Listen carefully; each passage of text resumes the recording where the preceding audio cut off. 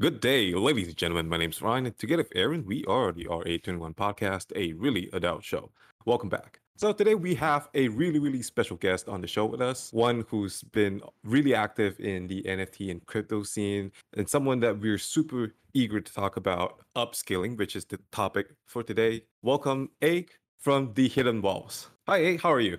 Hi Ryan, hi Aaron. I'm good. I'm sure you guys know I just recovered from COVID, so it's been a slow recovery. But yes, I'm back up and running again and doing art and trying to, like push myself to do more each drop. So yeah, I'm so happy to be here and so excited. Yeah, we're happy to have you too. Thank you. Yeah, because the previous time we wanted to have her on board, but yeah, as you guys know, she got COVID lah. So I think it's better that we have it now. So hopefully you're feeling better. Then we can, pick your brains a little bit on the wisdom on the crypto space and the NFT space. Because even though me and Ryan we kind of like talk a lot about NFT, right? We don't really like we're not creators in NFT space, unlike you lah. So I think it's very interesting to actually see like how you transition inside the NFT space, because I think for those of you who don't know, she used to have this other Instagram channel called Catfire Goals, right? Then she pivoted to NFT. Yeah, but talking about NFT, right? I think it's been a very rough 2 weeks. In the past 2 weeks, actually we didn't. It was quite a stroke of luck that I won't say that getting COVID is lucky lah. Yeah, it's been a very like what you call it, like a perfect opportunity or something like that. Like so timely, you know what I mean? I got COVID, then after that, like this whole shit FTX thing happened, and then it's like now we have so much to talk about, which I can't wait to share later also lah. That's why we wanted to talk, right? Yes, Ryan. No, that's exactly what we're gonna get into today. So, Aaron, how are you doing? I'm good. I've been very busy, as I think some of you who know me personally knows that I've been traveling lah. I've been very busy traveling. So right now I'm recording in the middle of Japan. So Ooh. I'm here for a while. Then doing work, etc. But it's been fun. So as Ryan always says, everyone, whenever you've bought the plane, the entire thing the whole thing crashes. So maybe I should stay in Singapore more often. Every single time, I swear, every single time he travels out of Singapore, the market crashes. Also, the market, when I see the thing crash, I know, okay, Aaron's out of town now. Yeah, I mean, this is the second time. The last time I think was around in May. Then that was when like the crypto went from like 40K to like 25,000. Then now it's like I traveled again. It went from 25 to 16. That was the 3AC one, right? Yeah. So I think the next one I'm travel, maybe I don't know, maybe it'll be as bad as like 10K. So I should really like start selling my Aaron Flies index thing lah. Then maybe that would be a good opportunity to short. Just share my flight itinerary. Yeah, but it's been okay lah. But it's good. So I think maybe we can start with actually, as you guys know, we usually have a list of things that we want to talk about. But I think as of late, in the last 2 weeks, right, a lot of things has happened in the crypto space, because as some of you listeners know, who has been following crypto, right, that FTX, one of the world's biggest exchange, actually like went into insolvency. Very unexpected, but also hopefully our listeners are not that much affected by it lah, right? So maybe you would like to share some of your experience, like what, like for you, right, like what happened in the last 2 weeks, and when do you like, maybe you can share your journey as to how you actually went through the insolvency of FTX, because I think we were chatting about it, then you did mention that you felt they were quite lucky, right? Yeah. So what happened was when it was about to go down, like I wouldn't know, right? Then because usually I'm always in the evenings, I'm always like drawing or doing my own stuff, or I go for a run. So I hardly check what's happening or the news nowadays, because sometimes you read about it, then you feel like, well, I cannot breathe. I don't know whether it's the post-COVID syndrome or is it because of everything that's happening right now. I just feel so suffocated. But just so happened that day on like Saturday night or Sunday, I got a DM from one of my NFT friends. He just said like, hey, do you have anything from in FTX? You should withdraw it. Then I think at that same time, also my husband was just telling me about all this news that's been happening, because he's the who keeps himself more up to date with all this stuff lah, because he trades once in a while. So I was like, okay, I think we should withdraw whatever that we have. For me personally, I didn't have a lot. It was something that I could lose. But then I touched my heart. I asked myself, if I don't take this out now, right? I know it's not a lot, but I won't be able to live with it because you know that you are supposed to take it out already. People have told you, warned you, then you still sit down there, don't do anything. Then it's really you deserve to die if it goes down lah. Then I think like only on Monday I went in to take it out. So I think like both me and my husband, we were lucky in that sense that Monday night we got it out. Then we got it out in our ledger. And then on Tuesday morning, we had still, we in our ledger, right, we needed to do this like swapping thing. Not really sure what's the terminology for it, but that swapping service, if I'm not wrong, at that time, it was FTX. And right now they changed to other swapping service because FTX is obviously down. But so what we didn't know is that we went to sleep on Tuesday, sorry, it was Monday night. Yeah, on Monday night. And then Tuesday morning, you realize that the money is still not in. Then after a while, a few hours later, okay, the money came in. That was Tuesday afternoon. And then Tuesday evening, which was that we found out that they halt withdrawals lah. So that's pretty much my story. And then I was like, oh, dodge a bullet. Yeah. Well, so actually you knew about it on Saturday. People warned you. Yeah, people warned me. It was in all our because I mean NFT communities and everything. We have lots of like Telegram chats and then basically just friends of a project, and then Discords and everything. Then on Twitter, you see the news. Then it was everywhere. You cannot see like you search the search bar on Twitter, right? The prompt is FTX. Yeah, the hashtag lah. And you just like yeah, you just keep reading and reading. And then you just like, oh shit, this shit is going to like explode lah. Yeah, that must have been very lucky, that you managed to siam, I think like just a few hours before before they halted with. Yeah, really just a few hours. But I think like larger amounts they took longer. So for our side, my husband's side, his amount was quite large, so it took longer lah. But I mean, I don't know. I kind of miss FTX because it was so used. Like what do you call that? Easy to use. Yeah, I think that was one of the biggest surprises, right? Because I think I updated my journey of withdrawals live on Instagram for those who follow me. And my back to my point is that I was actually quite surprised that it went down because generally they genuinely did have a good product.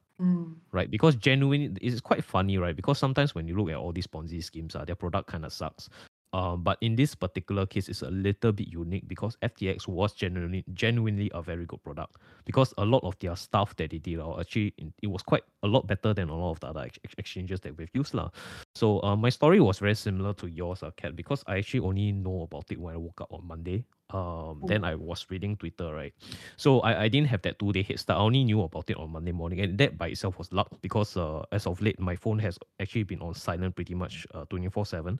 So I even very rarely like check Twitter. Like just that so happens on Monday morning when I woke up, I just decided to turn on Twitter, right? Then I saw that basically people were just saying things about FTX, then publicly, I think I made the decision instantly to just withdraw. So within the first half an hour upon waking, I went to my FTX, then withdraw pretty much like 60% of my stuff on FTX. Then the remaining amount, which was actually in Bitcoin, could not be withdrawn because I think I waited close to 12 hours and then basically the amount was still stuck. So on Monday night around 9 p.m. Singapore time, right, I actually just swap my Bitcoin to Ethereum and withdraw everything out into Binance first. Then after Binance, I swapped it back to my Bitcoin, then I withdraw inside my ledger. So I think that if I had not done the swap into Ethereum and withdraw from FTX, I think 50% of my stuff inside FTX would actually have been taken by them. Wow. But can I ask, like, why did you put your money in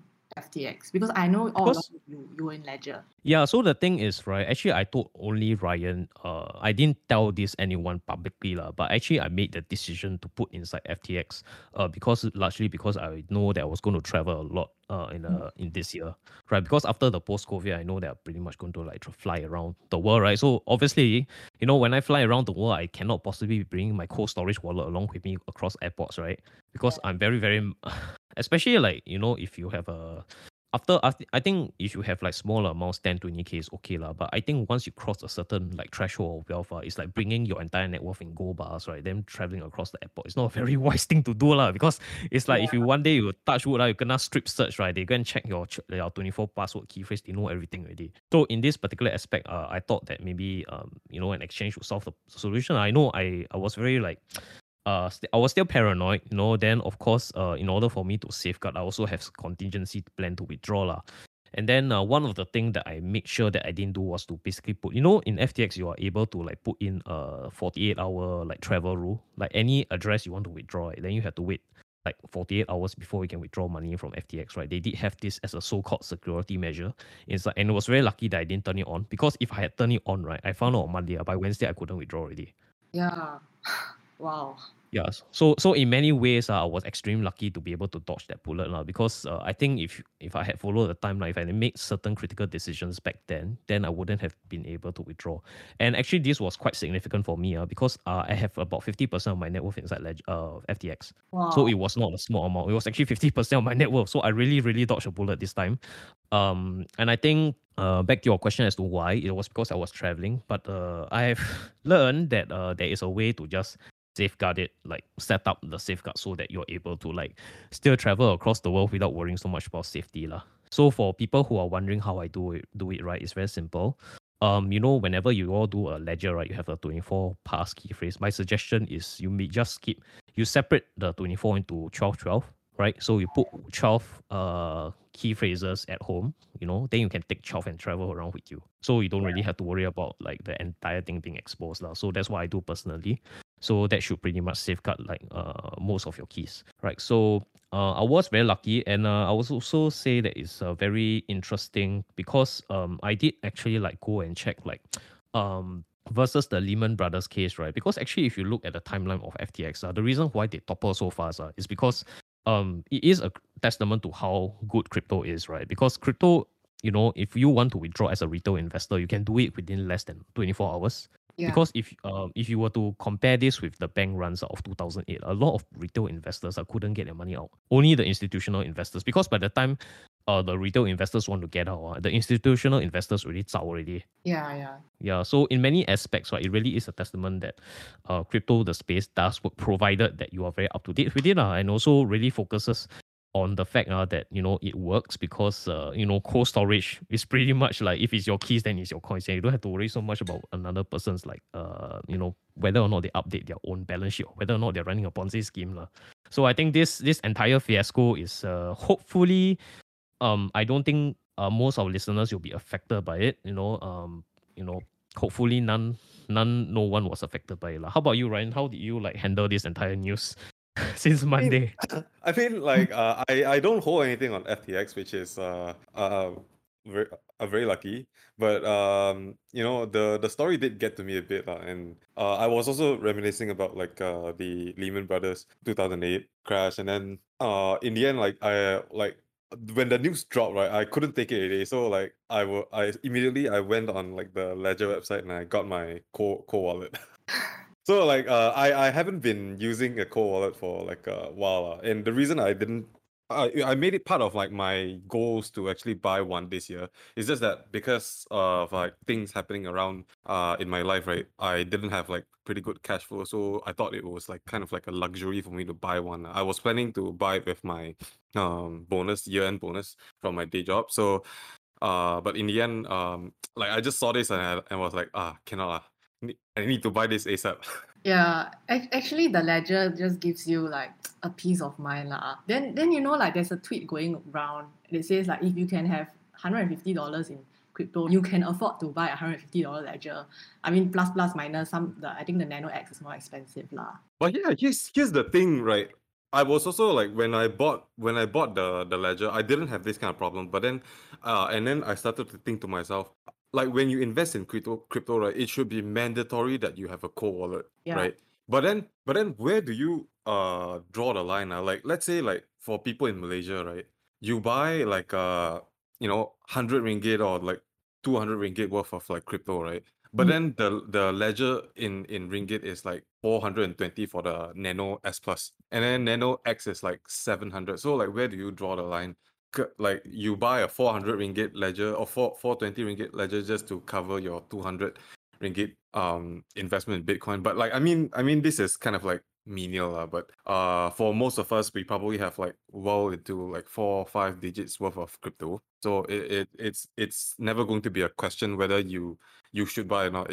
It's like, you need it, so like you better go and buy one and secure your crypto. Yeah, and I think we all know to buy from the original ledger site, not from online some place in I don't know where. Actually, does that actually make a difference? So like I've been seeing like some people telling me like in Malaysia I can walk to a store like they call themselves the crypto bilis lah.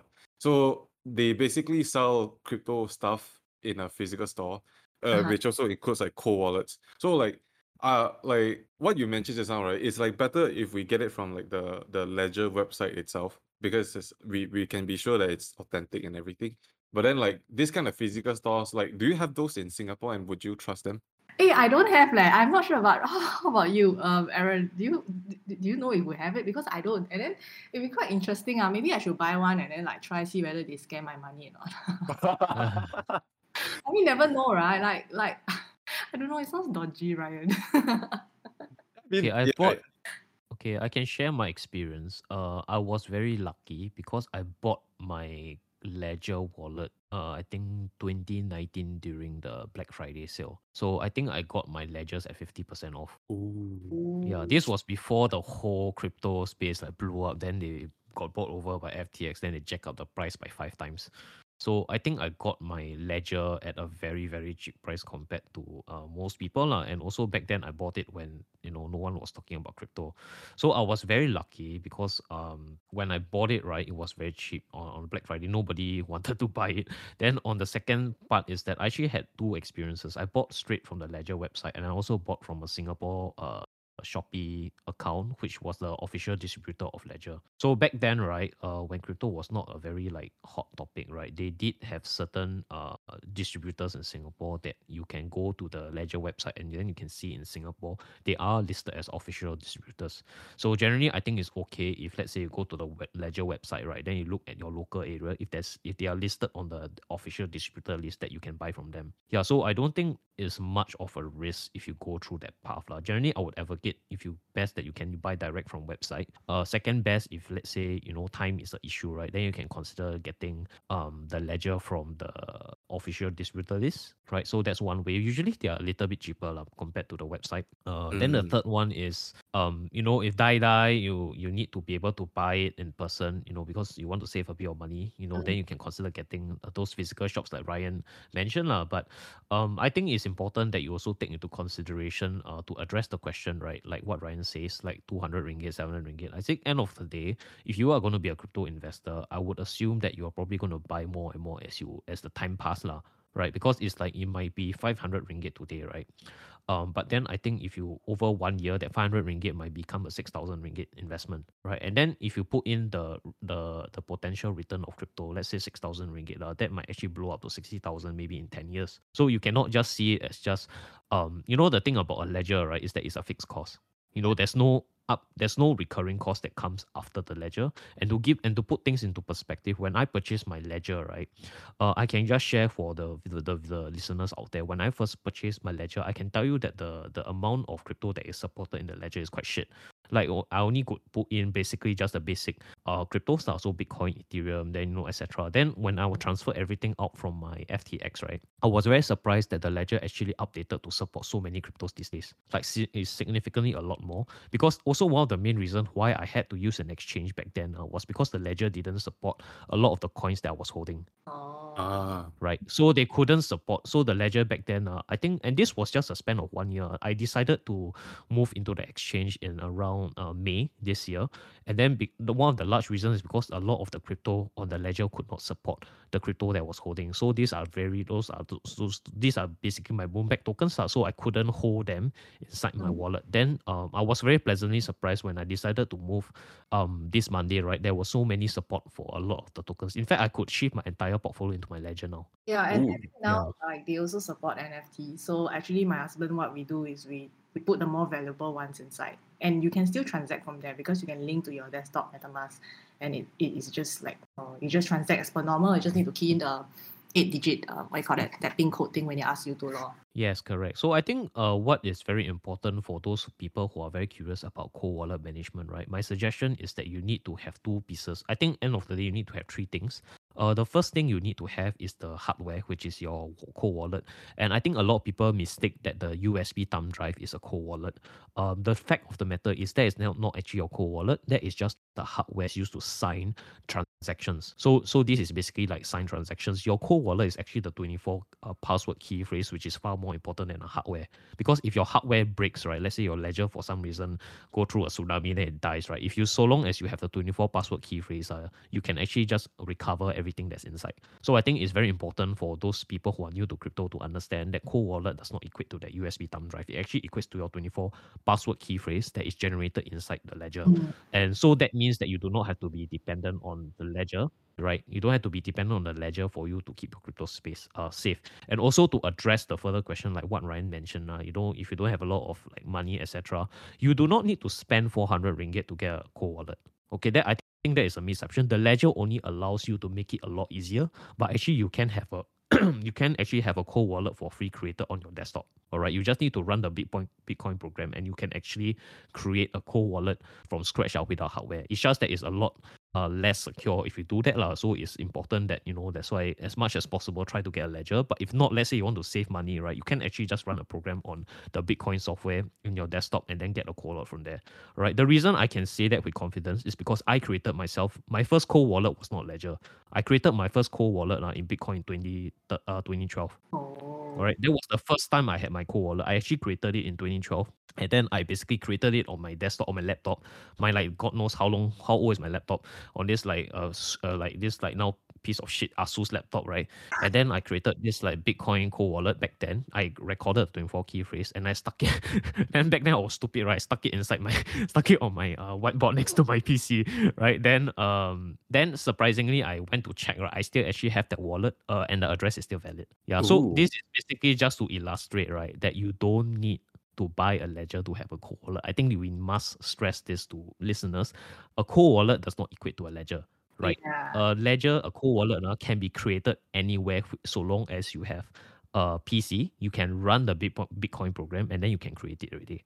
I think the other All thing right. is like they call it like a hot wallet. So for MetaMask and everything, for other coins like Ethereum, or you want to put like Sand, all this, you can put it in the MetaMask, and I think Yeah. that's like semi-safe as well, as long as it's hidden from transactions, or you just keep it to yourself, because there's also that 12, I can't remember, is it 12 or 24 word seed phrase that you can keep. Then it's just like a plugin on your Chrome. That's something I Yeah. use as well to transact. And then inside MetaMask, what we do for NFTs is that we have a few accounts inside. So some of them are burners, and then there will be one main one where the more semi-important NFTs or monies are inside. And then for burners, we use them to transact. Just in case they send you a scam, or like they send you something that will rug your entire wallet, it will rug that wallet, not the entire, not your main MetaMask. So that's how I do it for safety. Yeah, I while think we're on this topic, right? Like hot wallets, cold wallets. One question I got it's kind of like a stupid question for the crypto community here, but like I did ask Aaron this question, right? Since like Ledger is owned by FTX, right? Was it actually compromised? Like does the security of like the Ledger is now compromised? So like maybe it's something that it's a kind of like a myth that we want to debunk. Lah. The short answer is no, but I can't really explain exactly how. So like Aaron kind of need a help here. Yeah, actually, I also want to know, the because I receive a lot of JPEGs. They draw a chart like how big is this FTX explode into don't know where, which industry, and then FTX was one of them. No, sorry, Ledger was one of them. So I'm just very curious. Yeah, so I think in order for people to understand, I think you need to understand how crypto is actually being you need to understand cryptography, right? Like you need to understand very clearly, right? What does the ledger actually do, and what is the Bitcoin network? So to best explain this, right, is basically when you buy a ledger and when you set up an account in ledger, it generates two types of things for you. The first thing that it generates is your 24 password key phrase, and that is what they call a private key. Basically, these are your private keys. All right, and then so how cryptography works in terms of transactions is that there are two sets of keys. The first set of keys is private. All right, that is your 24 password, 24 key phrase, and the second set of keys is the public key.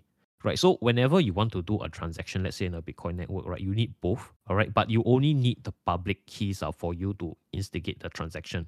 And the public keys needs to match to the private keys in order for the transaction to happen, right? So what Ledger is very good at doing, right, is that they completely separate the private keys from the public keys, so that whenever you do a transaction, let's say on your Ledger Live, right, all you are using is just the public keys, all right? And then through the security system, right, they just basically go from the public key, they identify your private, and then the transaction happens. So a lot of people who are very concerned about whether or not is it compromised, the short answer is no.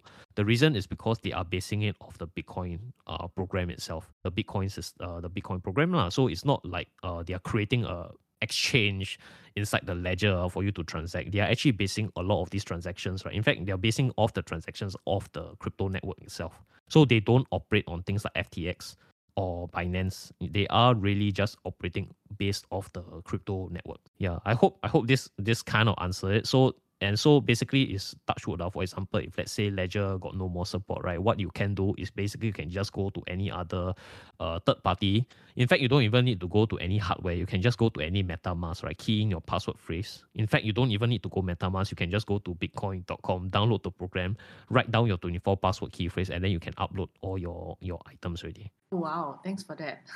Yeah, so I think the key thing and the important thing to know, right, is that when you have your ledger, all right, the thing that you must keep very safe is your 24 word key phrase, because that is actually your real. That is literally your private keys, right, which you need to keep safe, because anyone who knows the private keys can basically just take out all your money. Yeah, so that is one thing you have to be clear lah. So basically the ledger, right, you can like throw out, give it, passport security. Can I take this? You go and take lah. I don't care. So long as you have 24 key phrase, no one can touch you. Yeah, so that's hopefully I answered the question better lah. So people don't get worried too much about that. So even if let's say touch wood, ledger goes bankrupt, okay lah, never mind lah. Then you're just gonna use Trezor lah, no problem. Yeah. Or use MetaMask, or you can just go to bitcoin.com, download the program, then just reload your Bitcoin. It's not a problem. Yeah, I think it's good that we debunk like all this, and kind of like after this, I feel like when you invest in crypto, it's almost like it's not almost it is mandatory that you get a cold wallet lah. At this point, I don't think I would recommend people to get. I won't say like recommended to get a cold wallet. I would say it's mandatory that people get a cold wallet when they invest in crypto. You never know what's gonna happen, and it's best that you be safe and sorry. It's kind of like think of it as like buying insurance. Yeah, at this point, I feel like we should rename the episode to cold wallets. Episode 12, cold wallets. But disclaimer, we're not paid by Ledger, so it's just out of goodwill we share all this information. Yeah. Also, I would like to add on top of this, you will not truly understand how powerful cryptography and cryptocurrency is, right, if you do not have an experience of owning a cold wallet. All right, because the first time that you use a cold wallet, for anyone, I just want you to go back to that moment, right, when you withdrew your Bitcoin to your cold wallet, right. It really is like magic like that. It's like magic like that, because it's like I can tell you, the last week I've been trying to tell my parents to withdraw money into a cold wallet, right? When I tell them that, oh, you need to withdraw from the exchange, they were telling me, oh, so I withdraw in cash, back to my bank account. I said, no, you can withdraw inside this thumb drive. I said, got such thing, meh? So I asked them, so I did the withdrawal from them, right? Mind you, these are retirees, they're above 60. They don't know they know nuts about technology. When I told them they could do that, their immediate reaction was, wow, you can do this, you can do that. So I think that by itself should be a testament, right? That if even 60-year-old retirees can even see immediately what is the benefit of it, right? It really shows that it does have a future. And you will not really truly understand how powerful this thing is until you use a cold wallet, because that is the magic about crypto. Yeah, and I want to add that if not for the FTX saga, right, the transaction normally is usually quite fast lah. And Bitcoin, right, when I transferred it, I was like, whoa, the fees are like negligible. So that one I think it was very, very appealing to me. Then it makes me like, I should do this more often lah. Yeah, and also to add to the transaction speed, actually, the transaction speed for Bitcoin is close to instantaneous. It's just at FTX. To give you illustration, right? When I tried to transfer from FTX, it took 12 hours.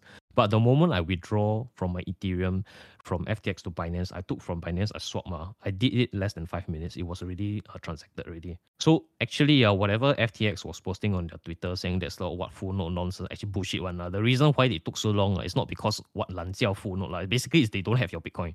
Okay, they were basically like it's like fucking bullshit. Whatever they tell is 懒觉 one. Because when I go to Binance, I withdraw. It took them less than 5 minutes to execute a transaction. Okay, so to be very clear, the Bitcoin network was not congested. That is a bunch of fucking bullshit. Okay, what was congested is that they didn't have your Bitcoin. That's why it took so long. Because when I did it on Binance, it took less than 5 minutes to transact inside the Bitcoin network into my ledger. Yeah.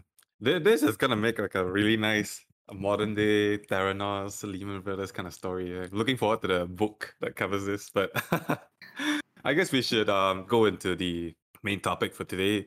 The whole reason why we have Egg on the show today, which is upskilling. Change before you are forced to change. Ironically, really something that yeah, it's exactly the thing we're talking about, try to get a cold wallet before you are forced to get one. Yeah. Or we can call this swap before you're forced to swap. Withdraw before Oh, I like that. All right. So the first topic, right, Egg, we want to ask you is like work from home, right? There over the last couple of years, work from home has been a thing. And then nowadays, I mean, I myself I work hybrid. So 3 days I'm in the office, 2 days I work from home. So to me it's kind of like normal, but then like to the general Malaysian engineering scene, right? Most people are back in the office for like 5 days. So how about yourself? Do you expect that we do more of this like post-COVID? So what happened was, I mean, before COVID, we were all working in the office, and then I did not know of this whole new realm where you can work from home and be actually be productive. So when it happened, okay, we all like go back home, and then I was like, okay lah, quite happy because I can save on commute time. And then when you really realize that you save so much on commute time, because I live at some godforsaken place in Singapore, and then my office is in the east, and I have to travel. Traveling is like an hour and a half, so every day is 3 hours of traveling time. And when you can really save that time, right, you just it's a life-changing moment, like after work at 6 or 6:30 when you knock off, right, you don't have to travel, you can go straight to what you need to do. So what I did during that time was that I exercised, and then by 7:30 or 8 I am done. I can do my own thing, I can eat dinner or whatever. Then it was really happiness lah. And so I think like minusing the commute time, right, leaves me a lot of empty time to think about what I want to do. And then I'm also the kind of person that I can't really sit still for long. So with no like extra 2 hours, 3 hours every day, like then I at that point of time my crypto was like because I mean, personally for me, I don't really trade or not very active in the scene or what. I just buy and hold, and then if I think it's time to let go, I let go lah. And then it's just about it. There's nothing much that I was doing. So I was like, okay, maybe I should find a hobby or like do something. And then my husband was like, hey, there's this thing called NFTs, right? Maybe you should go and check it out. Anyway, you get draw nonsense that people don't really know what they're doing, right? Like he knows I like doodling and drawing, and then so I was like, oh, okay lor. Then I try lor. Then he started to show me pictures of very distasteful looking JPEGs, right, that sell for how much. Then at that point of time, I don't know, I don't know what were those, or like why did it sell, the psychology behind it, or like what is this NFT thing.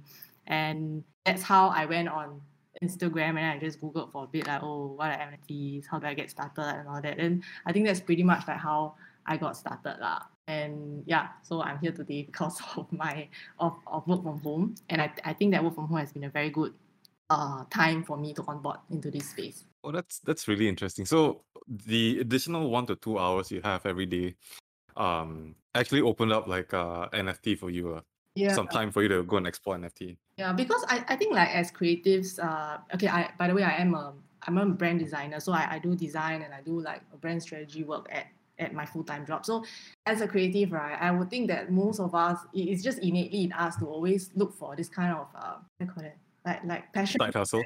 Yeah, passion projects, like you just do, or you sew some stuff, or you paint some stuff over the weekend. It's just like I don't really like to go out, so I do these sort of things at home. And then so I think that drawing, illustrations are really something that I enjoy since young. And you can give me a piece of pen and paper, right? Then I can keep me occupied for 4 hours. I don't need to talk. Yeah, so I feel that this time also to work from home, then you got nothing to do. Then because my husband works, so he only comes back at night. And then from like what 6 p.m. to 10 o'clock, it's just me alone at home or like me doing my own things. So you just have a lot of time to think, to reflect on your life, like this is what I want. Is it going where I'm going to go? That kind of thing. Then you just like, oh, okay, let's try this. Yeah. But I think like before even all this started, right? Back to how it really, really, really started is because I'm sure most both of you know I have this account called Catfire Goals. So my at that point of time, my goal was to explore how I can retire early, and I think like through that, right? Because that taught me discipline, that taught me to save money, taught me to structure my life, taught me to like find ways to invest in things that are within my means and all that. Then from there, I took little steps. So I realized that, hey, shit lah, I cannot just keep saving and saving and cooking. Then it's not going anywhere. Like I'm not going to get to my goal. And then from there I started, okay, maybe I should do something I love. Then if I can do something I love and that people will, like pay me for it or enjoy what I do, then I think it's a win-win lah. Then okay, that's how it started. Yeah, I resonate so much. Like when you say like saving money is not gonna get you to your financial goal. Because like I myself, I've been also cooking a lot at home, trying to save money and all that, and like there's just I noticed at some point of time you will come at first it might be like helpful to get your finances all sorted out and organized, but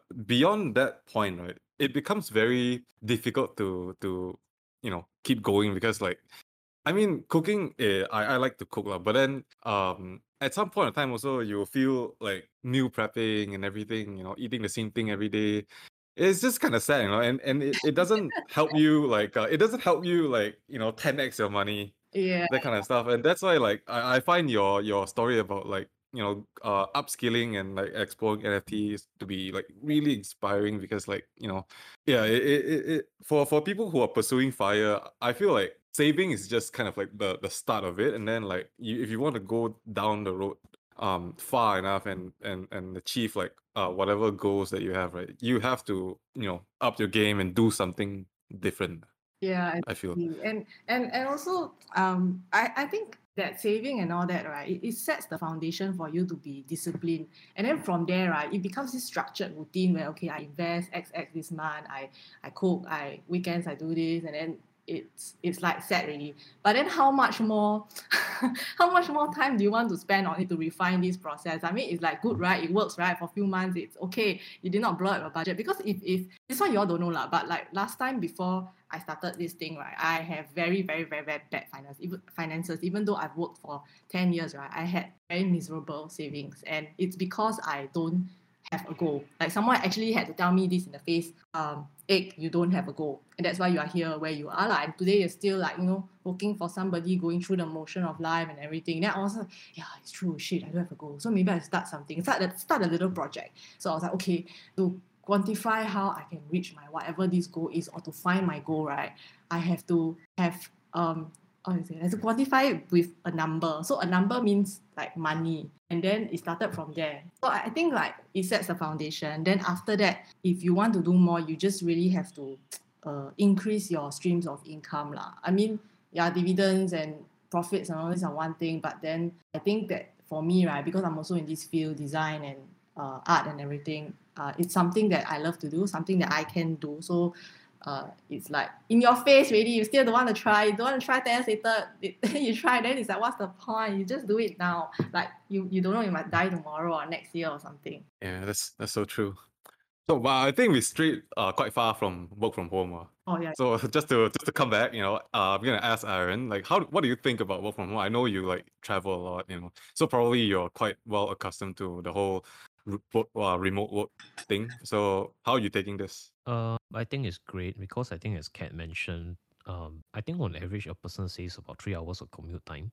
Then on top of that, I think you save even more time from the fact that you basically don't have to go to office and mingle, right? Because I think if you are very like, I think end of the day, if you're a person who is very like focused on your work, you don't really need to spend a lot of your waking hours and your mental energy doing work, doing active work. Because from my experience, right, I can get a lot of my stuff done quite within about 3 to 4 hours a day. I don't really need a lot of time to like actively to manage my work schedule. I think 3 4 hours to me, right, is more than enough time to get shit done for my business and for my clients pretty much every day.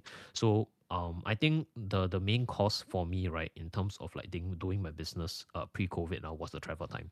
Because one day I can dedicate up to 4 5 hours, right, traveling from places to place to meet clients, to do things around regarding personal finance. So that is a very expensive like cost for me, to travel to and fro. Mm. And so when this COVID thing happened, right, I tested. So the entire basically everyone was tested on the fact, do you actually need to be physically there to basically run business? And during COVID, right, my business actually didn't do badly. I think during COVID, my business more than 3x without Wow. meeting people. Wow. Yeah. So, and on top of that, basically I did it with less time. Mm. And then the conversion value was higher, right? So basically during COVID, it proved to me that for the longest time, I've always felt that businesses that can run online should run online, because you actually cut costs in terms of fixed overhead. You also cut costs in terms of travel time.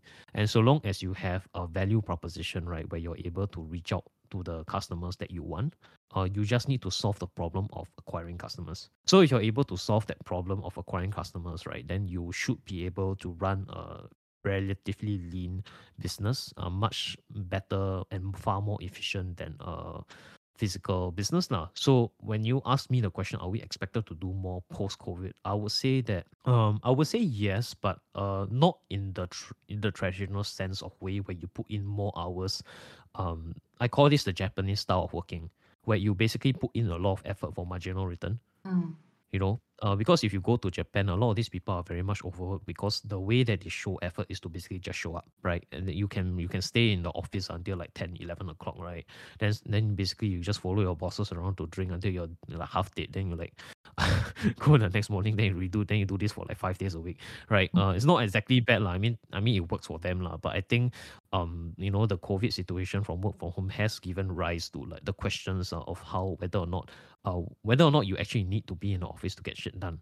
Because what I do realize and learn through this like 2 year experiment, right, is that very high functioning people, right, they work better not in office but at home. Because I'm one of them. I think I'm very much like egg like that. Like I'm pretty much prefer to work from home, because I feel like it's a far more efficient use of my time. And it's not to say that I'm not like being a lazy ass about it, lah. Because as you said, right, you have more time to do your stuff, and that actually shows in your work productivity as well. So I do have a lot more time to go to a gym. So because of this work from home, right, for the past like 1.5 years, I have not missed a single workout compared to I was back in the days where I was like running from place to place. So I had more time to go to the gym. I had to more time to be disciplined about my finances as well.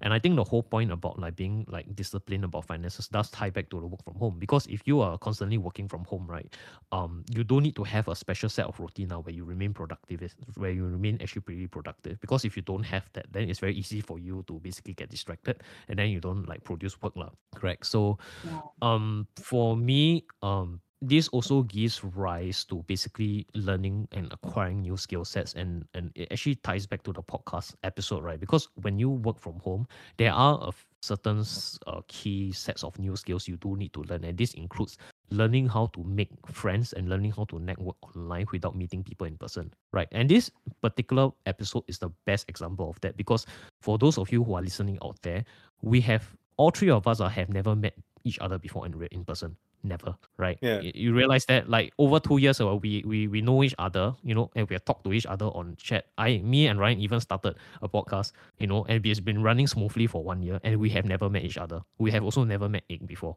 So it really does. Ryan and you never met goes before. No, never. No. I'm pretty. I think, yeah. I think it's pretty surprising, right? That Ryan actually met that Ryan actually met MJ from Furl a lot faster than he actually met me.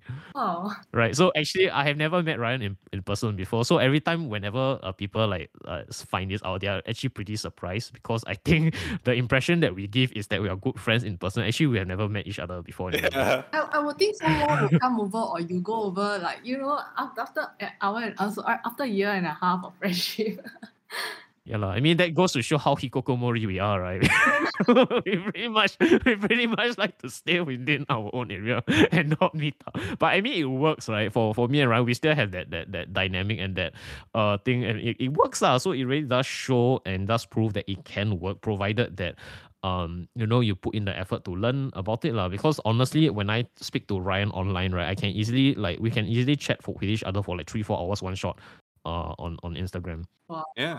Yeah. Yeah, so we do have that friendship lah, and it's something that I think is not different from MMORPG, what, correct or not? Because last time when you guys used to play things like Maple, things like Diablo, I'm pretty sure last time you also had your own communities where you're able to chat with your friends like 3-4 hours stretch in game, right? And then going doing stuff like that. So it's not very much different. I think there is one particular skill set that I think people need to learn, because if you restrict your work from home, right? If you don't to go towards a work from home model, you are restricting your talent pool to people who only can do things physically. Yeah. And the from what I've learned is that people who are able to work and adapt online, right? Generally, they get things done a lot faster at a much cheaper price. That's Yeah, what that's I learned. true. Because I That's think true. there's going to be a huge premium that you need to pay, right, for physical in-person labor. Because I think when given a choice, people would rather take the option that pays less to work from home than to pay about 10-15% more. I think they will take that 15% haircut to not go to office. Actually, that person is me lah, but I'm just not given the option. But I do fantasize in my head like, oh, if my boss cut my pay 20%, I think I'm okay to work from home. Yeah, and that the reason you can do that is because you use the extra time to basically create your own side hustles, right? Yeah. But not like Yeah. you do it during working hours. It's just that during working hours, you can fully zone in on work, right? And then you only like account to your boss or account to my colleagues, like, okay, let's run through this. You fix a particular time. And then there's no distractions. No one's like talking over your head. Nobody's holding Zoom meeting beside you. And then you're just more productive lah. And that's what I really like about working from home lah. Yeah, I mean, like in physical, like kind of like working environments, I do recognize that there's some benefits to it, because like, I work hybrid, so I kind of like get to enjoy work from home.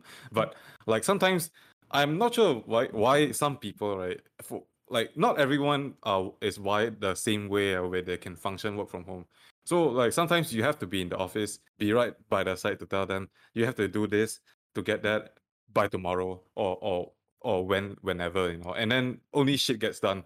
So like, I mean, like, being in the office is, I don't like being in the office that much, but then I do recognize the benefit of it. So I mean, kind of like, yeah. Yeah, true lah. Some things you need to be in office. Like for us, right, when we do design, like the final stages of the design, where you really have to be in front of the computer with someone to move things here, move things there, trying things out. Then it's faster that way. And then you try to do it over Zoom. Wow, it's blur, it's lag. Then as you are the viewer, right, trying to QC the die or something like that, it's just not working lah. So I think that half thing is actually quite productive for people like us lah. What do you think, Aaron? I think people need to adapt. I think like even young kids, I think I just have to ask the fundamental question. Do you think that more value is going to be built online or physically in the next 10 years? It's probably going to be online. It has been online So- for the last 10 years. It's going to be online So if in the it's- next 10 years. And do you think it's going to be exponentially more or less? Exponentially more, most probably. So if that is going to be the future, all right, then I think it's very important that people learn to wake up and start to learn how to work online and stop dreaming about the days where you can have office workers coming to work in the office, working 8 to 5, going through the traffic for 3 hours, because good employees, they have options. Yeah. Right. And as a business, you need to learn how to adapt to what the talent wants. And basically, talent, if they have options, if you don't provide it for them, they will move, because I'm pretty sure they are able to. And like increasingly, as I'm traveling around the world, what I'm realizing is that the world is going to be pretty much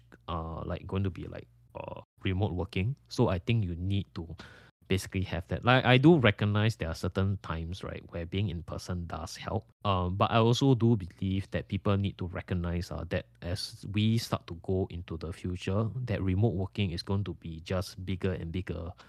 It's going to be pretty much the default because we have proven in the last 2 years that we are able to function without being in person, right? Yeah. We've already proven that we can do it. So I don't understand why we're trying to go back to the pre-COVID era, because apart from certain things like food, actually food you can even deliver to your place lah. But apart from certain things like even social events where you can like meet together, then can sense out the vibes, right? Like maybe of course medical care is there has to be in person.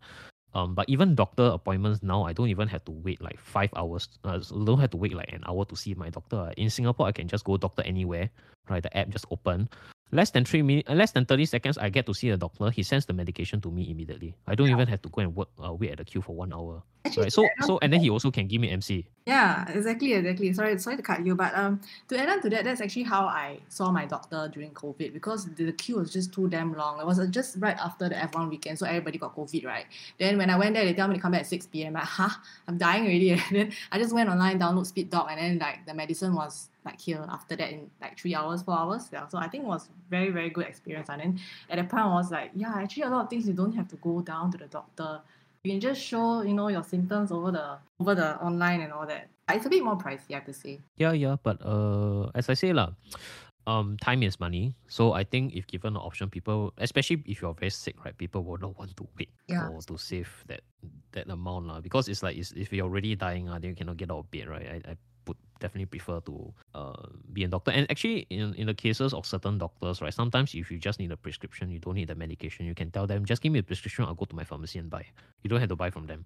Yeah. Actually, yeah. So I think this is basically like just to illustrate, like I think people as this is why me and Ryan title podcast change before you're forced to change. You don't want to wake up 10 years later as a business owner or entrepreneur and realize you have no employees. So talking about all this work from home does lead us to the next question, right? And that is like relevance of degrees or even like relevance of like work experience. Like for you, Egg, when you like decided to start your own like NFT project, right? How relevant was your work experience transiting into like the project that you did? So for me, right, because I have been working for slightly over 10 years, so what I did was like design. So I think design skills, art skills, all this is definitely has been very useful. And also there's this part where you have to do project management and then all this. So I think that this has played quite an important role. Sometimes you have to plan what you want to do, what you want to prioritize, which one goes out first, what is this like if you're doing a campaign, what's the flow going to be like, and then what's the intent and all that. So conceptually, all this thing, I felt that work has trained me quite vigorously, but there is always a but. But the marketing side of things, going out to meet people, to network, to how to sell yourself, how to pitch yourself, all these things, I don't think work has taught me anything. So in that aspect, right, I started from zero and I'm still learning today. Like you mentioned, so when you mention things like marketing skill, do you have to learn all this from scratch? Yes. So actually, what happened was when I first started with the Rogue Eggs project, right? A lot of things went wrong. Meaning, I wasn't doing it right. I wasn't speaking like how.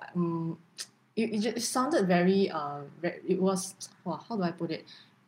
It was very fast paced. The things that I was trying to tell people that this is why you should get a Rogue Egg, like it did not resonate with people. Basically, not meeting market demands lah.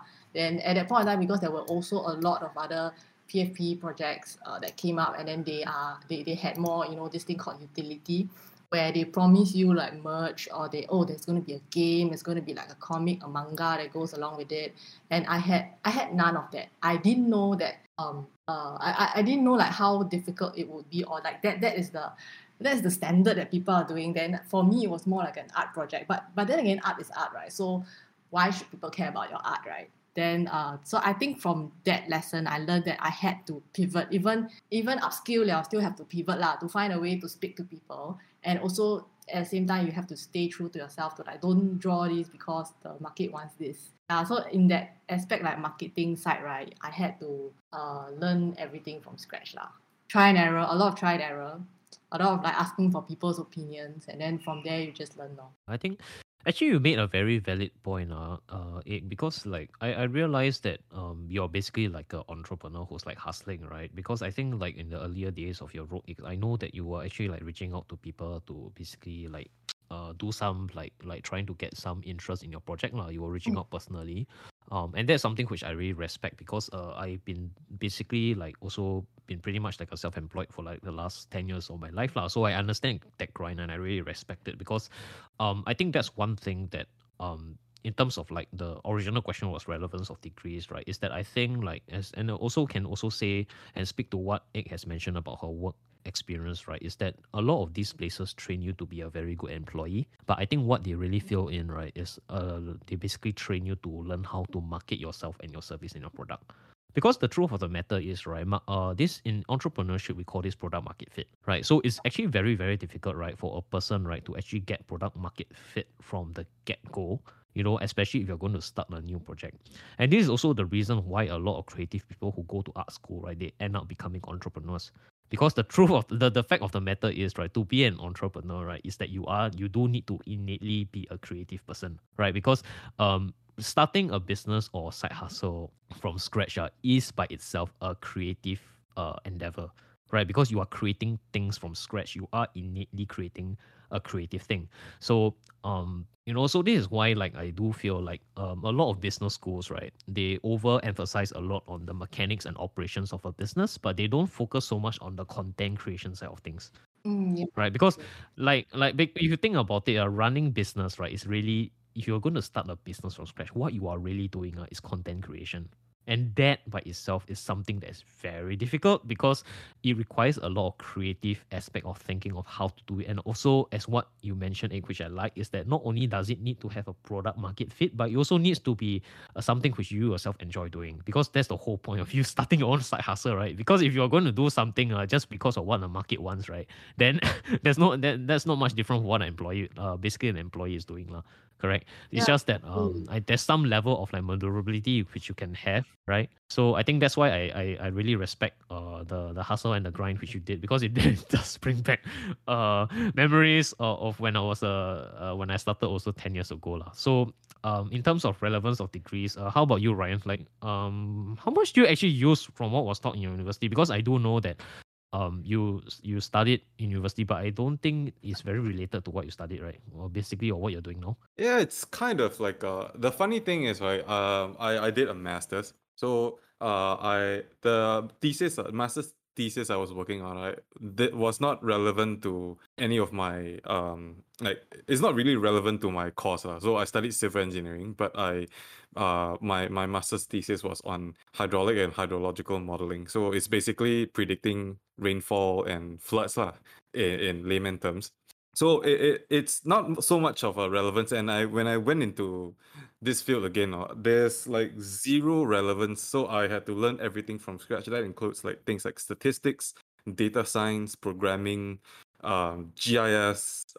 Sounds weird, but it's like a geographics information system. But in short, we as a joke we call it GIS. So um, the more you know. But anyway, it's a very niche field, and the things that I learned in university was not very applicable.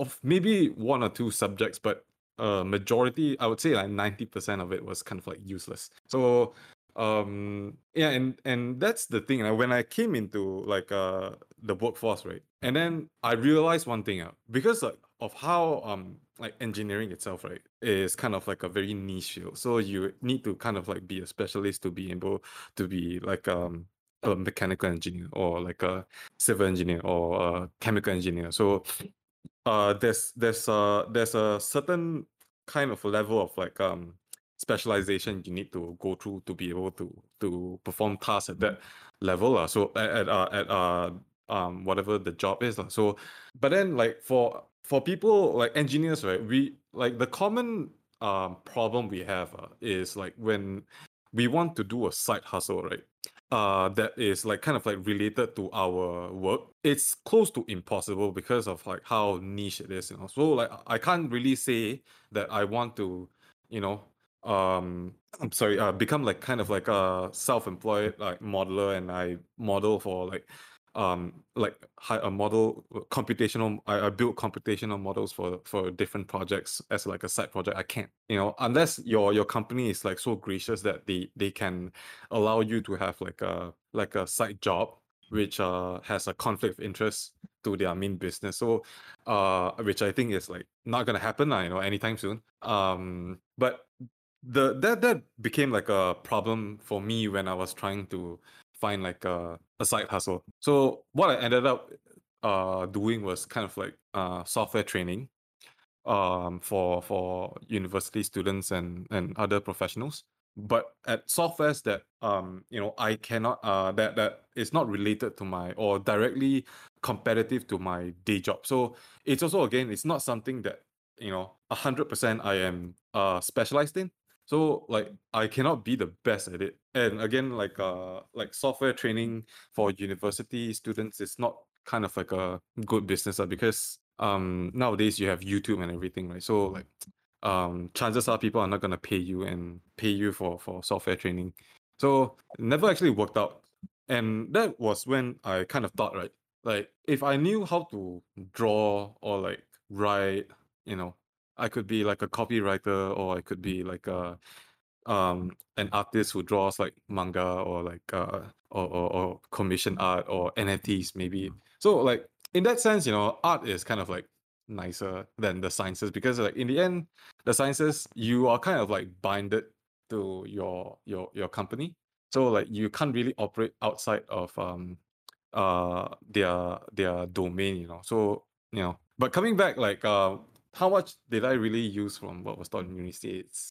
It's close to irrelevant now. It did help me get a head start in certain aspects in my career, but like most of it not really. Not even the soft skills.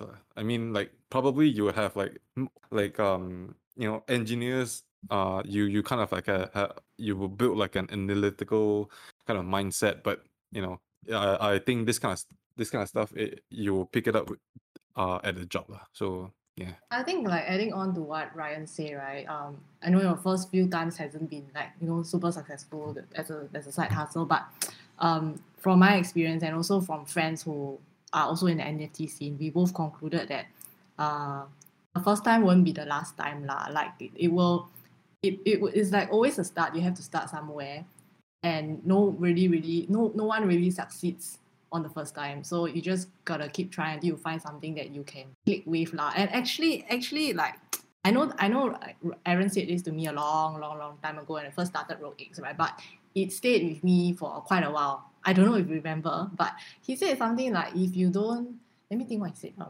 He said like if you don't if you don't do this, but like you get started this, right, on Rogue Eggs, on this project or whatever, right, it will lead to somewhere. And that's and this may not be the end point, but the fact that it will grow on you, and it will make you want to try more new things and just do more lah. And then I at that point I was very was a bit discouraged, but then when I heard that, I felt that this sense of like, wow. So that was also one of those moments that kept me going till today lah. So yeah, thank you, Aaron. Oh, thank you for that. Yeah, I think I think the reason why I like you a lot, Egg, is because there are many people who only know how to say, but very very little people who know how to execute. Yeah, actually Right, that's like true. because it's like I can't say much about this, but I've also been trying to start something new in the last month, right? And then I think what a lot of my team members are learning, right, which I already knew because I've been doing business for like 10 years, right? I started from nothing. So and that is to stop listening to what people are telling you and start listening to the market, right? Because I think this is something which, as entrepreneurs and creators, are your guys, I mean, end of the day, you all need to listen to. And that is, instead of listening to inputs of what could be, start listening to inputs of what people are willing to spend money on. Because I think this is like the best market feedback that you can get in whatever project that you're doing in, and is to get customers to pay you money. That is the best feedback that I've learned in business now, because I think that is really like, end of the day, that's the best feedback, right? Is when you have a sale. Because Yeah. like all businesses, right, the most important thing is that you must have a sale. Because and then when you do your first successful sale, right, then you also need to really step back and ask the question, how is it, when you did that sale, can it be replicated, can it be scaled? Then from there you can double down, triple down, or whatever, like scale it lah. So that's what I also learned, like in my own experience lah. Because I also do learn in my own like business experience, right? It's not very easy to get that first sale. It's always tough, but after you get it right, then you get the second one. then you get the third one, then you get the fourth one. Then you pretty much can figure out what is it that the market want, and then you can basically double down on that and then scale. Right. So it's not very easy, like that's why when I was looking at the X journey, right? It brought back memories of when I first started business. Now it's like the first time I tried to do a sale, it was tough. But I think once you cross that threshold of being able to put yourself out there, which is what a lot of people cannot do, because in order for you to put yourself out there itself is very scary. Because it's like, wow, everybody is so excited. Then when you launch, right, then you realize, shit, nobody nobody cares. Oh my Right? God. I mean, Like so yeah, I'm an introvert lah. So to even put myself out there and to say something online, like asking for my kidneys, yeah. Yeah. So it's not easy lah, but the very fact that you even put yourself out there, I think is really better than what a lot of people can do, because a lot of people only know how to talk, they don't know how to do. Yeah. Right. So the key to success, I would say, in all endeavors is not just talking, you must execute. Like execution, that's why I'm not very worried about when I do things right, I'm not very worried about very smart people. I tend to take the mantra that if you're too smart, it's actually more of a detriment than a positive. Because usually what I've noticed that people who are too smart, their IQ too smart, right, they don't execute. They only know how to talk. Yeah, actually, I My, my, wanted to flex this lah, but I have this badge that my boss bought for me in, I can't remember where, but it says build, don't talk. So all along, right, yeah. I've always been that kind of person. I will do my work lah. Then only when I need to, or when you ask me for my opinion, then I will speak. And it's actually a 360 now. I talk more now. Like I'm more outspoken, also because of this side hustle, and also because like I'm put in a position where I have to go out and meet new people. And if there are NFT events or everything, I have to be there. Then sometimes like if I'm part of the event, I have to speak and all that. So it's been really, really quite a journey. And yeah, so I really think that for me, right, doing is not an issue because of my past experience, and also because I really, really, really like drawing. So asking me to do this, ask me to learn new like art-based skill software, all this is not a problem. I will learn it eventually. It's all like in my roadmap of my goals. So yeah, and the thing is like, yeah, lor, I really hold true to this like build, don't talk lah. So doers are it's something that I've always I always tell myself that I have to know how to do. Even if let's say if I have a team or something and everybody for some reason dies or bunks at me, right, I must be able to execute. Yeah. But I think personally I have to up the game on trying to be more vocal, to be more out there. But I would argue that that talking is not what we mean by talking. I would say that marketing yourself through talking, that is actually doing, right? Because there is also active work, because you are marketing yourself. So it's not the same as a person who say, oh, I can do this, da da da da, but they never execute, right? Because when a person says things to market themselves, right, it's not a question of like I would say it's the different type of talking that we're saying. Basically, people only come in, then they only know how to talk, don't know how to do anything. They don't even know how to get clients, right? Then they only like to overpromise, they never deliver. Not even under deliver, never deliver. That one is right? already. Yeah. So like so there's like sibei jialat lah. So like I really like resonate with a lot of your experience in like the hustling, because I've also been on a similar journey. So actually that does bring us to the next question, right? And that is like upskilling during active employment. Like Kat, I mean like Egg, you did mention, right, that you did it during active employment. So the question is, why do you pursue it? Wow. Actually, I did cover this early in the first question, but maybe I can go deeper into it lah. Yeah. First of all, I think the experience has like let me like pause a bit. Because it's just a one-man show, right? So it really, really takes up 24 hours of your time. But the more you do it, the more in love, I would say, I'm with it. And for me, hang on now. So okay, back to the question, why did I pursue it during active employment? I think in short, right, it's like if not now, then when? I'm already in my mid-30s. Early 30s, mid-30s, that kind of range. But it's like, if you want to wait 10 years later, I think 10 years later, I can almost take out my CPF money already lah. So what's the point, right? Then 10 years later, you're less active. You maybe you don't have the energy anymore. You don't have the drive anymore. And then also, I'm the kind of person that if I have an idea, I want to do it like spur of the moment. Then I'll start to, okay, let's have this little project. Then and see how it goes from there. And for some reason, this little project has ballooned into what it is today lah. And I'm still like, until today, I'm still very excited about it. Yeah. So I think in short, it's like, if not now, then when? And And right now, it's like everything fits. You're not just doing art. I think the whole scene about NFT art is that it has so many different genres, and you can choose what kind you want. For me, I choose like one-of-one art, and maybe mainly one-of-one art, and maybe in future editions lah. But it's also not just art, because you don't just put it out there then like hope people will buy it, or you have to approach museums, or it's not just like you like it, you buy it kind of thing. There's this element of marketing that has to go with it. As in, how do I say it? Like the people are saying that they want to buy art not just for art, but because it is a persona, or it is that there's a certain relevance to them that comes along with it. And I feel that this very unique fit, right, is something that I'm very interested to venture into and to try. Am I making sense?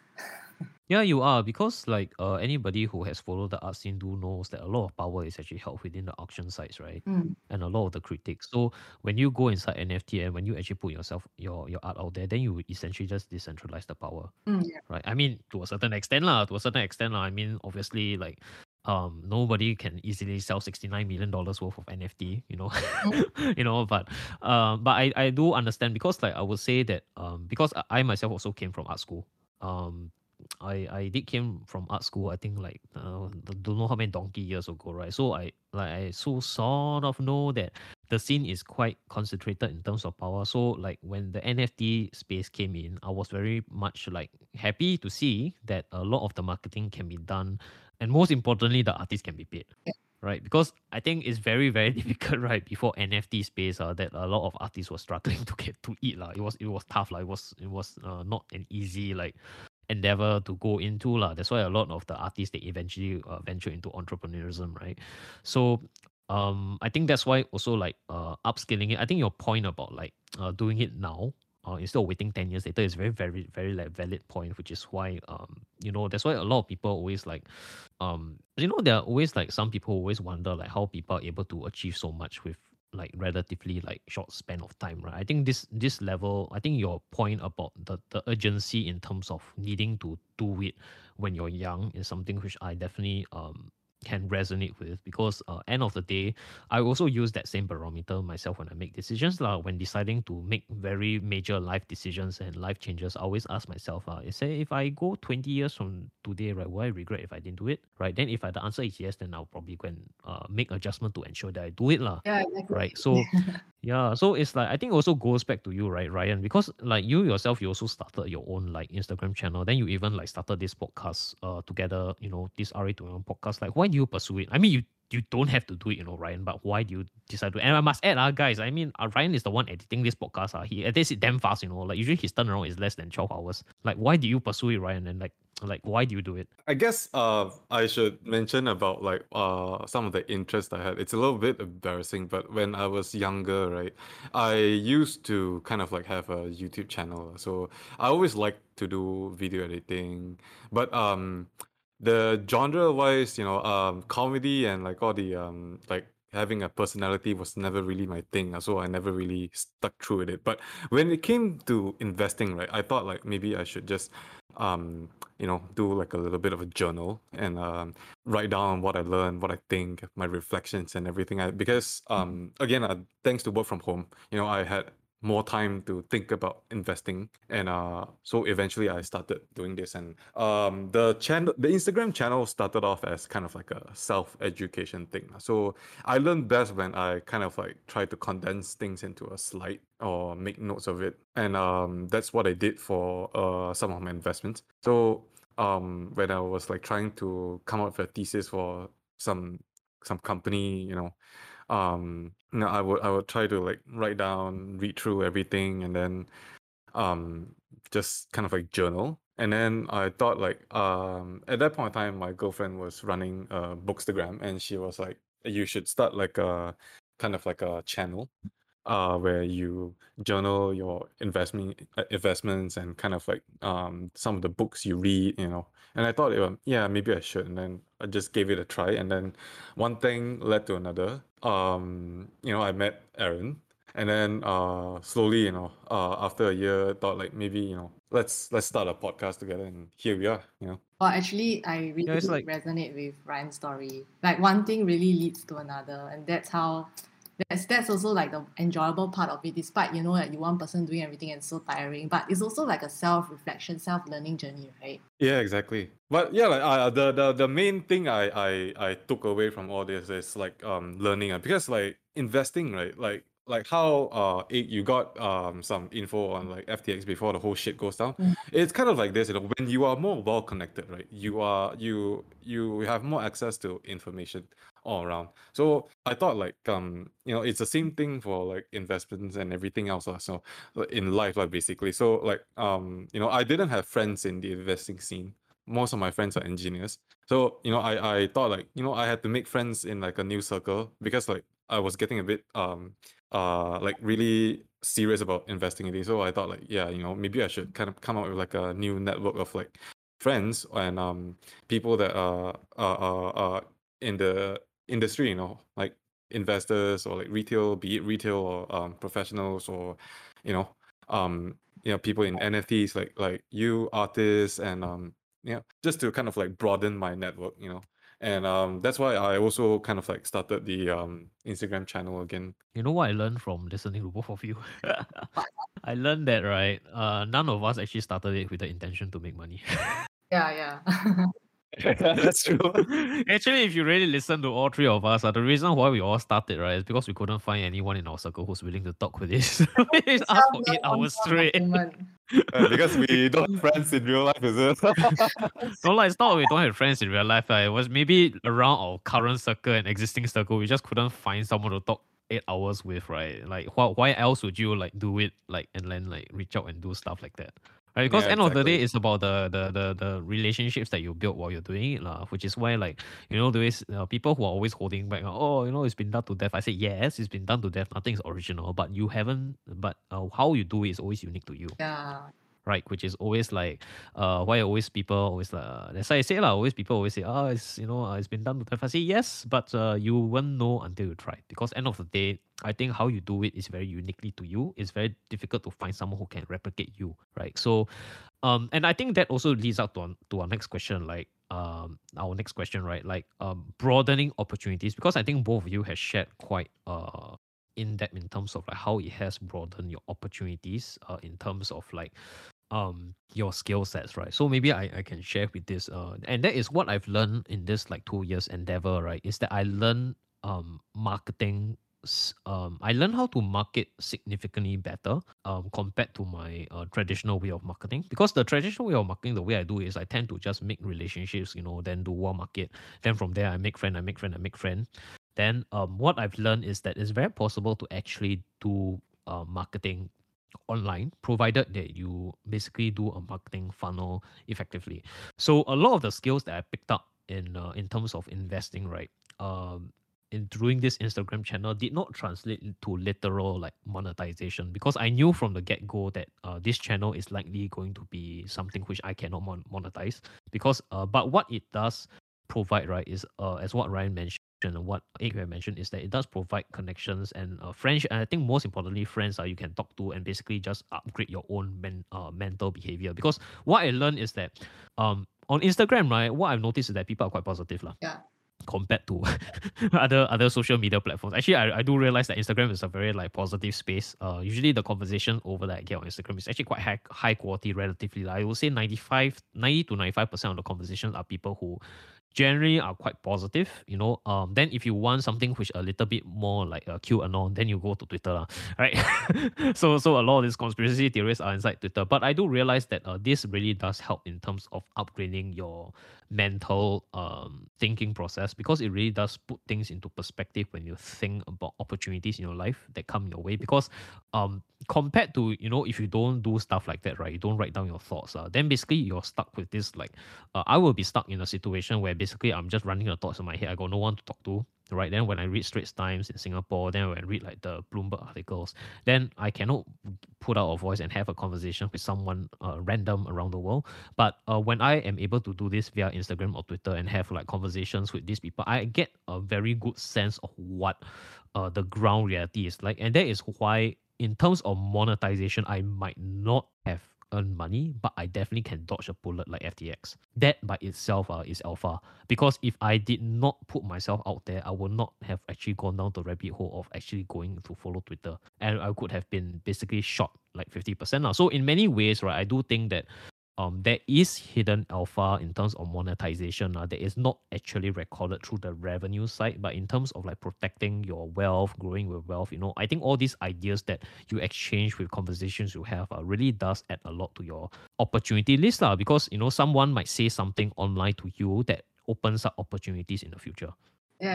Right, and it doesn't have to come in terms of payment. It can become it comes in terms of ideas, because I think that is what is very powerful about the internet, right? It's like when you talk to many different people, right? Different people have different ways of looking at things. Then sometimes all it takes is just one person telling you one sentence, right? Like maybe like when you mentioned that I told you that, right? Actually, that to me was very normal, but actually that was actually taught to me by someone in my life lah. So obviously I just passed on the knowledge, right? And then that impacted you, but before that, it also impacted me by someone else. So in this exchange of ideas, right, if you create a very positive loop around your life through these opportunities or side hustles, right, what you will naturally start to realize that opportunities come to you and you're ready to take them. Yeah, I think it's also very important to be open about it lah. Like you have to be open to hearing all these feedbacks and like talking to people and all that. Yeah, it can be hard, like the comments and everything. People online are mean. It's not the first. It's kind of normal, but in the end, you just have to kind of like have an open mind, and listen to criticism. If it's constructive, take it into account. But it's not, just ignore it. So for me, right, Yes. there is a lot of opportunities that come along with it. And like you say, no, they are not directly monetarily benefits or opportunities, but it has translated to collaborations, friends, and then like there's this thing going on Twitter. They tell you like, oh, maybe at the end of it, like if crypto crash and it amounts to nothing, friends were the real utility. Then I just LOL lah, because deep down inside me, I actually did make a few online friends, and then I know of friends who are able to get jobs at Twitter online and legit jobs, like full-time legit jobs. But yeah, so actually there is a lot of opportunities in this space. And for me, right, because not only I don't only just do that. So like because of interest and everything, we started to buy land in the central land, and then he started build that. Actually he bought the land so but then it also opened my eyes to like what kind of things that you can do there. Then he started to learn how to build, and then now he's like learning Blender to build this stuff, to integrate in our estate. And also like because of this estate, right, I have to reach out to people to, hey, you want to exhibit in my gallery? Like I damn big deal like that, but no, it's just like friends. And then after that, because these people, they like, okay, you can feature me, then because of that we are friends now. And then sometimes if they have lobang or like new opportunities or what, they will come and talk to me, they will like tell me about it lah, and it's quite cool. And then on the more small scale side of things is that because the Central Land has a lot of events, so like opportunities in the sense that I will get free shit from events. I even got like a $50 CapitaLand voucher for participating in the well-dressed metaverse competition recently. So it was cheap thrill. Then we went to eat like some cool ramen in town, and I was very pleased with it lah. Then I think also recently in May, I had an exhibition at this event called MetaJam. So MetaJam is like Yeah, I remember. MetaJam is like the first stop in Singapore. So I think they are going to plan like MetaJam 2023. I don't know where it's going to be. And I mean, who knows, it might be Malaysia next, right? Then we all can go down there to meet Ryan once and for all. Yeah. Yay! Ryan sounds like this like mythical creature we have not met in a while. A legendary Pokemon. Yeah. Legendary Pokemon, shiny Pokemon. Need to go and hunt him down in Malaysia. So Yeah. back to MetaJam, right? It was because I'm also part of this community called SG NFT Creators, and then we had to do something for MetaJam. So we had to like curate artists to feature. Then weekly there would be talks, and then I had to pull everybody together with my team, of course. Then get them to submit their works, get them to prepare their decks and everything. Then I also was one of the speakers, and I think it's really a blessing that after my talk, right, a few people came up to me and then we made friends. And after my talk, I think there were like 2 or 3 that translated into commissions. And one of them is the recent project that launched is the Sentosa NFT. So it was really fun. Like they just asked you like, hey, I saw your work in MetaJam. You want to do this generative art collection for Sentosa. I was like, oh, okay. Then okay lor, let's talk lor. Then from there, so that's what I mean. Upskilling really has broadened my opportunities, and this is just a start. And because of that, right, I have like a few other exhibitions coming up as well. So I think even though it is not directly, kaching, but it's just building your portfolio, building your Web3 persona one step at a time. And I must add, I must add, I did show your portfolio to my group of team, right? My business team, and they actually really like your art a lot. Oh, Just saying, because I realize that your art, right, is actually very, very family friendly. Yeah, it is. It It's is very cute. it's very, very family friendly. Therefore, it is very marketable. yeah. Because there are certain art, right, where it's very difficult for us to engage, right, because it's not family friendly. Then if you're a brand now who needs to be very family friendly, right, then it's even harder to find people who are good at doing illustrations, right, that can touch many things. And I think your genre of art is something which is very appealing because it's very colorful. Number one is very colorful, and number two is very unique. And number three is I would say that it has very broad appeal, which is why I think that I think over time, right, I think it will probably do quite well lah, personally, because so far I've shown your work to most people, and I think most of the people who are inside like family friendly businesses, they do like your artwork. Oh, wow, that's so heartening to hear. Thank you. Yeah. So, and I think mostly, I think more importantly, I think I asked them, I say, actually, if are you willing to pay or not? Because that's always the determining factor, right?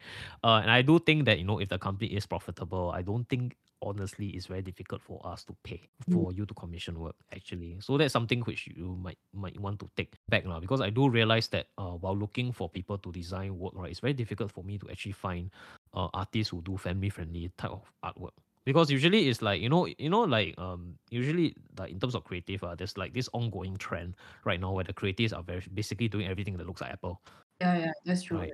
That's like basically like you go to any marketing agency, they basically just want to Apple everything. So it's very difficult to find people who can do this style of art, because I think that style of art is pretty much lost in like it's quite hard to find, I would say, that people can customize. So I think that is something which is very good that you're unique in this. So Actually, to add on to that, right, I just wanted to say that because I'm also aware of all this, because I work with brands and everything, so I'm aware that when you create a product, right, like character design really plays a very important role. And then, it's like simple gestures, simple expressions, or like poses and everything that speaks a lot. And then the next step, right, about scaling it, right, it's are you able to pull out the character? So you need like a fabric kind of base, and then from there you can do collaborations and build onto it. So that is like the commercial aspect of my brain, thinking of like how this can go on lah. And then also, the universe is so big, right? Then how do you link it to each other? How can you extract like this character and then form a story? So that is like all in the pipeline. It's like super raw, but I know that it's something that I enjoy to do, like creating this universe, creating stories, and making it very scalable. I don't know if that's the word, but for now I'll use the word. yeah, I think yeah, I agree with it, because when I look at your art, I realize it is actually very commercially, it can be commercialized. Yeah. It's not something that cannot be commercialized. When I look at it, the style does make me think that it can be commercialized. So I think your background in this really did speak out lah, because there's a lot of NFT art out there which I look at it, I know it cannot be commercialized. It cannot be mass produced. It cannot be on t-shirt. It cannot be on mugs. It cannot be on like a lot of things lah. So when I look at it, I say, oh, so actually that came from your experience in the space, right? Yeah. And also my day job lah. It's also how you. Yeah, actually the whole thing about, there's this term that's like going around, it's called phygital. So it's basically like physical plus digital and jiak together. So I think for me it's something that I'm exploring, because Web3, then you're just gonna market to the same people over and over again. Then how many of your t-shirts do they want to buy? How many of your art do they want to buy? You have to expand or onboard more people in a way that, so that's why like phygital is something for me to look at lah. Then so I mean later I can share more about what I'll be doing next also. Yeah, we definitely want to hear that. So how about you, Ryan? Has upskilling broadened your opportunities? Yeah, like what we mentioned in the last question, right? It's mostly intel for me. So like kind of like getting out from FTX or like what to invest, growth of mindset and connections mostly on like the podcast and like my Instagram channel. But like on from another perspective, like from my day job, right? I just want to share a bit like because the real upskilling I did for my day job was programming. So it's something that opened up a lot of opportunities for me. So I before that I was only like kind of like the guy who did like the calculations like your usual engineer lah, you know. But then ever since I added like programming to the arsenal, so it opened up a lot of like different projects that I could be included in. So for example, kind of like decision making system decision support systems or like automation and many other things. So you know, and that kind of like led to monetary raise in huge jump in my salary because like I went from like one category of like engineers that could only do calculation to one that could do the calculation and you know make the system happen. So yeah, that you know when you upskill you kind of like need to know exactly what you need a goal, I would say. Like what do you see yourself in where you do see yourself in after you learn this particular skill? Does it help you solve a problem? Does it improve efficiency? So that's kind of like the things that went through my head when I decided to pick up programming myself. So yeah. So what I've learned from this chat, right, is that I think what's interesting, right, is that when I listen to your stories of upscaling, it kind of really does show that if you look out for opportunities where there is a void, you will be able to find skill sets that's pretty much required in a market space, right? Because like what it has mentioned is that she really learned a lot of skills in terms of like being very vocal about her art, and also she also learned a lot about the NFT space, and also learn how to build. I think one thing I realized that you are basically learning is that you are learning how to build a community, Yeah. right? And I think that itself is a very, very valuable and marketable skill set in the next 10 years, because I think like in the future of marketing, people need to know how to build communities. Because if you don't know how to do that, you are going to be lost in the market space. Because that is what I'm currently learning in my business. That is, if you don't have that skill set or learning how to build a community, right, then I think in the future your business is going to have a very hard time, right? And building communities means like also things on social media, having a connection with your customers. All these are pretty important in order for you to do a successful marketing campaign these days. Like I feel like it's not just a simple matter of now like throwing out flyers, then hoping and praying that it hits. Like you now need to basically like tell stories, and people need to like have a connection before they are able to like scale their spending on you. And for Ryan, right, you also learn like programming, right, which is something which can be scaled. And I think that is something which is very useful because I also took up programming myself. I'm not as good as you, but I do really see like there's a lot of creativity aspect in terms of learning how to create things.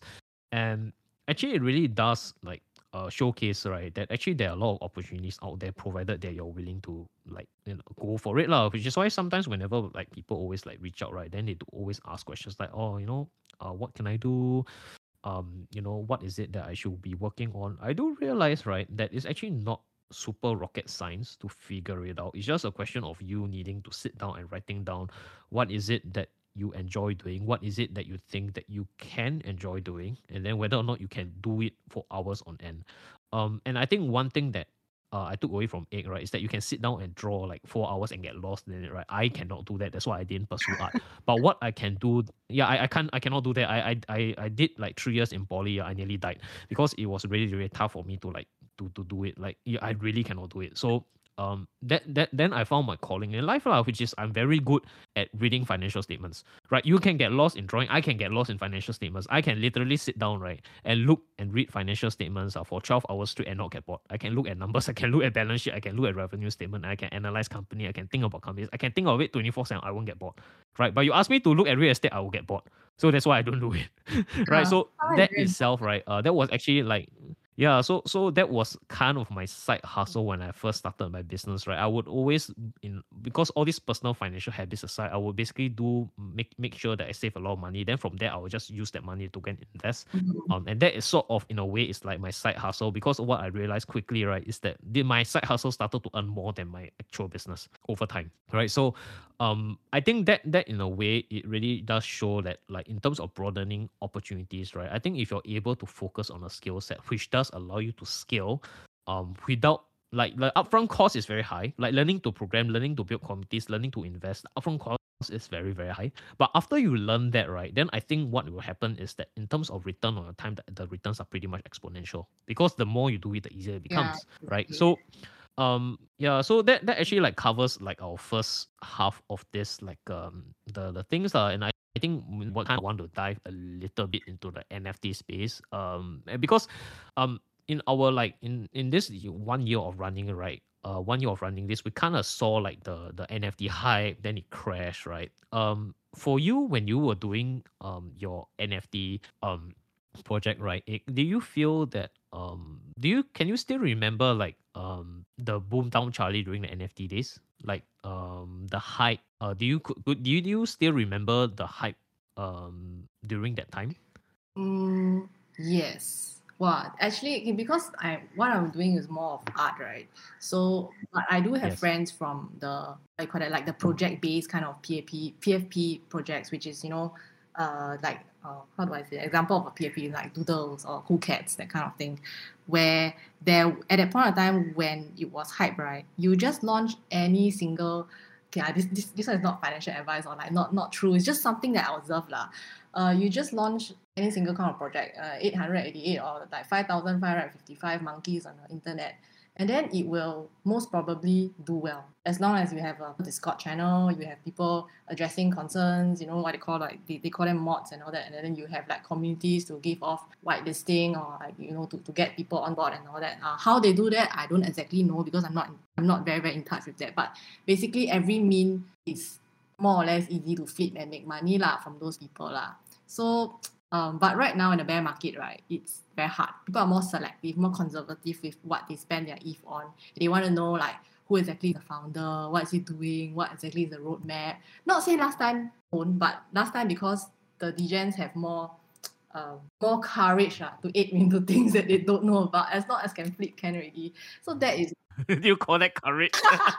hey, but what I have to say that I don't know, like we respect their it's also a hustle lah because you have to stay up like 12 a.m., 1 a.m., 4 a.m. depending on what time the other side of the world starts minting and all that. And then you have to grind for a white list. A lot of people what they do is that they be very active in Discord, then through there they get roles or they get like, oh, because you're so active, you're like a valued community member, then they give you like a slot for whitelisting. And then maybe usually whitelisting is like cheaper than public mint when the mint goes out. But I don't know how it was back then because I've never once grinded, but I do have friends who do that. So so back then I would say that everybody it's basically like Discord, right? It's like on steroids. Every channel people are chatting, people are asking, people are hyping, and you can every day, right? I would say there's like close to 100 is not right, but there's like 10 over like new projects or even more than that.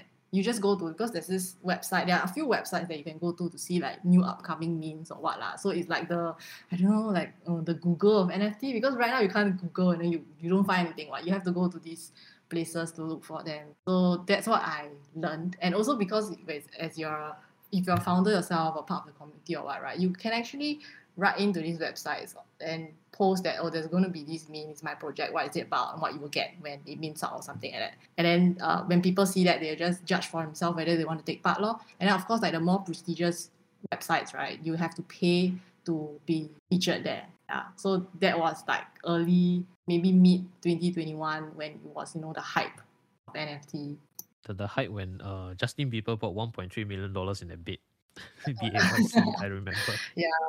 And now the BAYC is worth like 50,000, so that's like a 95% drop. Yeah, so like how I think Ryan and I we didn't really like go into like this whole like NFT space, largely because I think it's pretty much out of our circle of competence lah. That's why I kind of want to like ask you, because you were like a creator during this time, right? Do you feel that but when you started creating in the NFT space, was it also did the hype attracted you to it, or you have always like started it because you just feel like that was something which you wanted to do and you just saw an avenue that just so happens the timing was right? I would say it just Because so yeah, my just so happens the time was right. And the hype, actually it scares me more than anything, because this hype, right, they are you have to understand that the NFT market, the people are not like art appreciators, for lack of a better word lah. They don't buy a JPEG because it looks well, very aesthetic lah, very proportionate, that kind of thing. It's not that. They buy it with the intent of being able to profit from it, or being able to hold to get some benefits, like, oh, maybe I go to this cafe, got free discount or whatever. Yeah. So the market is like that already. Then it scares you more. As a creator, it scares you, right? Because it just puts like this added pressure on you. It's like, okay, on top of my art, right, I have to make sure that I deliver this kind of value. If not, people are just going to fart me and just say like I overpromise, underdeliver. And that's something that I don't want to get myself into lah. Yeah, I remember because I think we had a Mm. conversation about this, right? Then I think you were lamenting like how some of these like projects they just squiggle, I think just scribble or squiggle, right? Then just because they are very good at marketing, they can sell like for God knows how many ETH. Then you were over there like painstakingly drawing each and every single like PFP. Then like it's very tough. Yeah, but I Yeah. think yeah, I still remember that conversations, but that actually like taught me like that actually like gave a lot of insight about like you as a person, right? Because I feel like that from the conversation, it kind of tells me that you're in it for the long run, right? So it's not that's why you're still doing it lah, because I do feel that right now a lot of the trash has been flushed out. After the spectacular crash lah, right? Mm. But of course, I mean, what will remain is still the fundamental structures in terms of how does the decentralization of the decentralization of value towards the creators lah. So like, what does it feel like right now?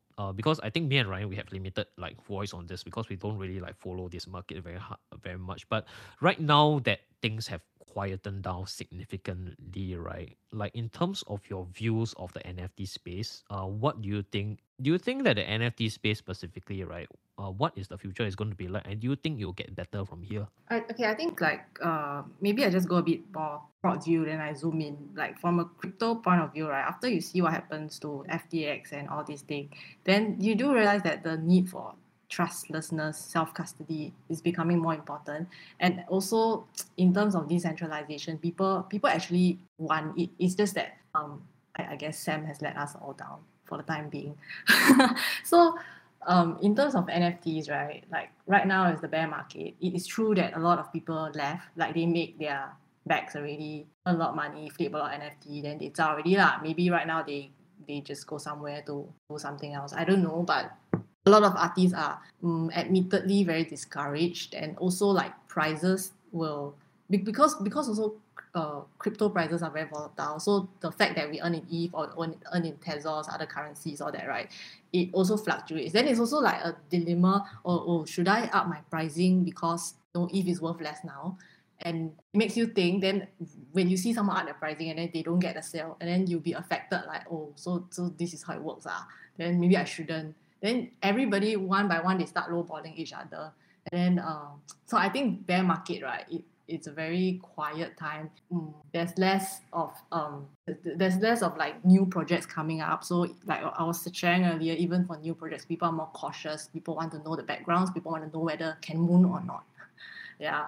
So I think the future will definitely still be bright. You know how they always say like when it's tough times or when it's a bear market or what, right? You just continue to keep building, continue to keep doing what you do, and also take this time to really study and reflect to see what the market really wants. Then when the bull market comes, right, I believe lah it will be easier lah. It's also when COVID first hit, right? Me and my company, we also took this time to like internalize everything. We do our website from a very Web 2 point of view to reflect on what we should do, what kind of businesses we should take, and then really just plan for when after COVID. So right now I took like basically I took like what I learned in work, right, and I apply it to my own side hustle lor. Yeah, I think the whole point about like during, especially when things are very quiet, this is really like one of the best times to build, right? Because a lot of people like they focus a lot on negativity and they always focus on things they can't control, but they actually forget that what they can control is basically like what can they do now to make sure that they future proof themselves. Which is why like it comes back down to this like whole podcast thing lah. You know, you have to change before you are forced to change. And I think what really what people do realize through like this entire COVID debacle and also things like the crypto space and like whatever, right, is that if you wait for things to occur before you make a change, then you are eventually going to get burned, right? Because as we have learned over the past like 3 months, there have been a lot of massive layoffs inside the tech space. You know, Google, basically all the FANG companies are laying off employees. Like even Twitter is like cutting like 90% of their workforce.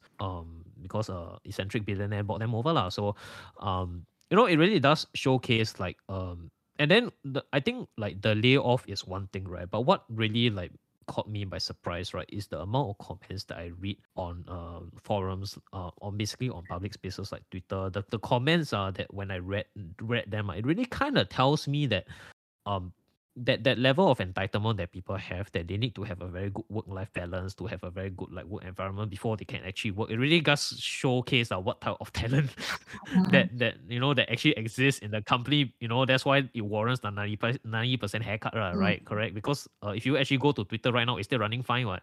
Correct or not? It's not like it's not like suddenly the whole website come crashing down. So they really last back to the question. It'll be very surprising, right? If after they let go this many people, then actually the website actually does even better. That's something that's going to be very, very surprising. Then the question is, what were these people doing? So it really goes back down to I think like the work that you're doing, in order to best future proof yourself, I always feel is that do you like, does your work like directly contribute towards revenue generation? I always feel like this is always the cornerstone, like how much value does your work actually contribute towards the company's growth? You know, and that comes down to sales. Is your work like saving the company money, you know, versus what they're paying you? You know, if not, then you end up in a situation like Twitter, right, where they are burning like $1 billion on $400 lunches every day. You know, because 90% of the workforce want to come to work, but they still can't cater lunch anyway. Then they burn like 400. Then if you go and do the numbers, I think you realize they're spending $400 per lunch. That's like 1,600 that's like 1,600 ringgit for lunch, you know. That's like ridiculous amount of money for one meal lah. I say it's cheaper that you just give them food panda credit, right? Then they can go and order instead of catering lunch, right? So I mean, it really does goes to show like like future proofing yourself is about a lot about thinking about what is it that people will need in the future, then positioning yourself for it to get ready for it to happen. So how about you, Ryan? Like because I think for those of you who don't know, Ryan has also been like, I think, upskilling over like I think the past year or so. Because one thing I like about Ryan and Egg is that both of them are very much like into the whole you know, they're very proactive in terms of like learning new stuff, right? Because when like not many, like I think when you are inside the Instagram space, you realize that the circle of people that you hang out with tends to be people who are very proactive in learning new things. But that was not the case for me.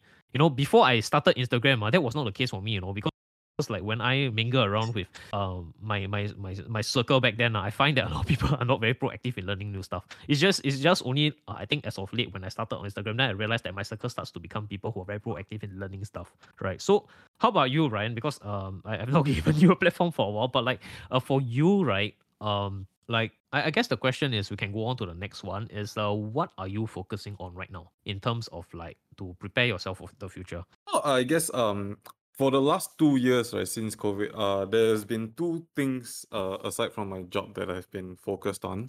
One is investing, of course, and then the other one is programming. So two things that I've been learning to and trying to improve, I would say. So the programming is mostly for my work, so that I can it opens doors for me. I know there's a lot of exciting things that engineers can do when you know, they couple their knowledge on their specialization, and you add automation to the workflow. You know, that opens up a lot of doors for you. So it's been something I've been focusing since 2020, when you know, work from home was a thing and everyone had a lot of time to learn stuff from Coursera for free at home. And then the other thing, which is investing, which is also exactly 2020, I started. And then now, as we all know, it's like bear market, stock market and crypto market both bear. And we can't say we didn't see this coming, kind of. And for the last 6 months, what I've been doing is I've been preparing myself so that I can take full advantage of this bear market. So it was kind of tough for the first half of like the 2022, right? It was kind of like hard to believe that the whole bull market was over already. I was a bit in denial. I'm gonna come and admit, say, I was in a bit of a denial that the bull market was like over, and then yeah, it's hard to kind of admit. And then I stubbornly held on. I should have, like, sold a bit so that I'm able to cover for things that are happening in my life. Like, for a 27-year-old guy, I've just moved out from my parents for the first time. So I think, like, that's a small achievement. But from hindsight, I should have sold a bit and then sold a bit and held some cash to prepare for this event, because for the last 6 months of my life, it's been trying to get my finances back on track, because I did not prepare for this event at all. So I took a good look. The last for 2022, I had like a really good look at my personal finances, and I went to town with like reorganizing everything. So that was kind of like when I realized, right, I also dodged a bullet because I didn't have cash flow to invest as much already.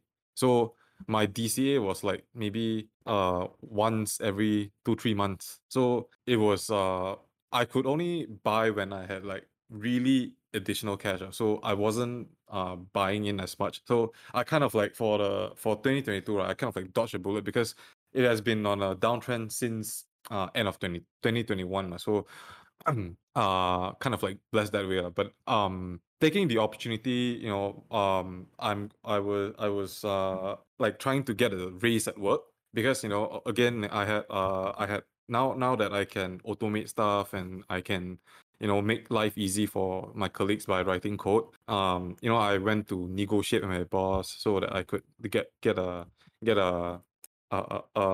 some arrangements at work, so that I had like higher salary and different, I can claim overtime depending on like whether I'm working for certain projects or whatnot. And just like working on myself and the foundations of my personal finances. So kind of like what we discussed in the some of our episodes, right?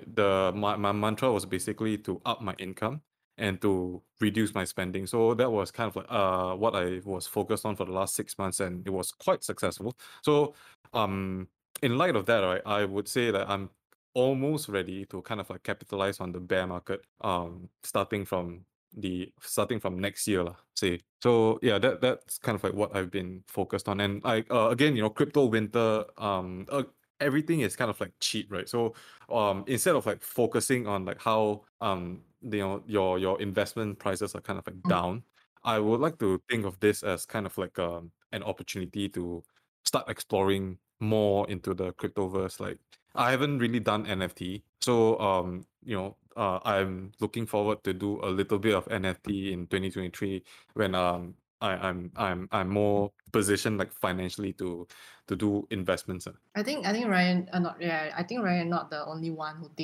who's in denial, because I am too, and I'm also. I mean, honestly, I'm also holding some bags that I know are never gonna go up again lah. So yeah, but I really like what you said, that you're using this time to build up for what's coming up. Even though it's in a bear market, you have this opportunity to capitalize lah.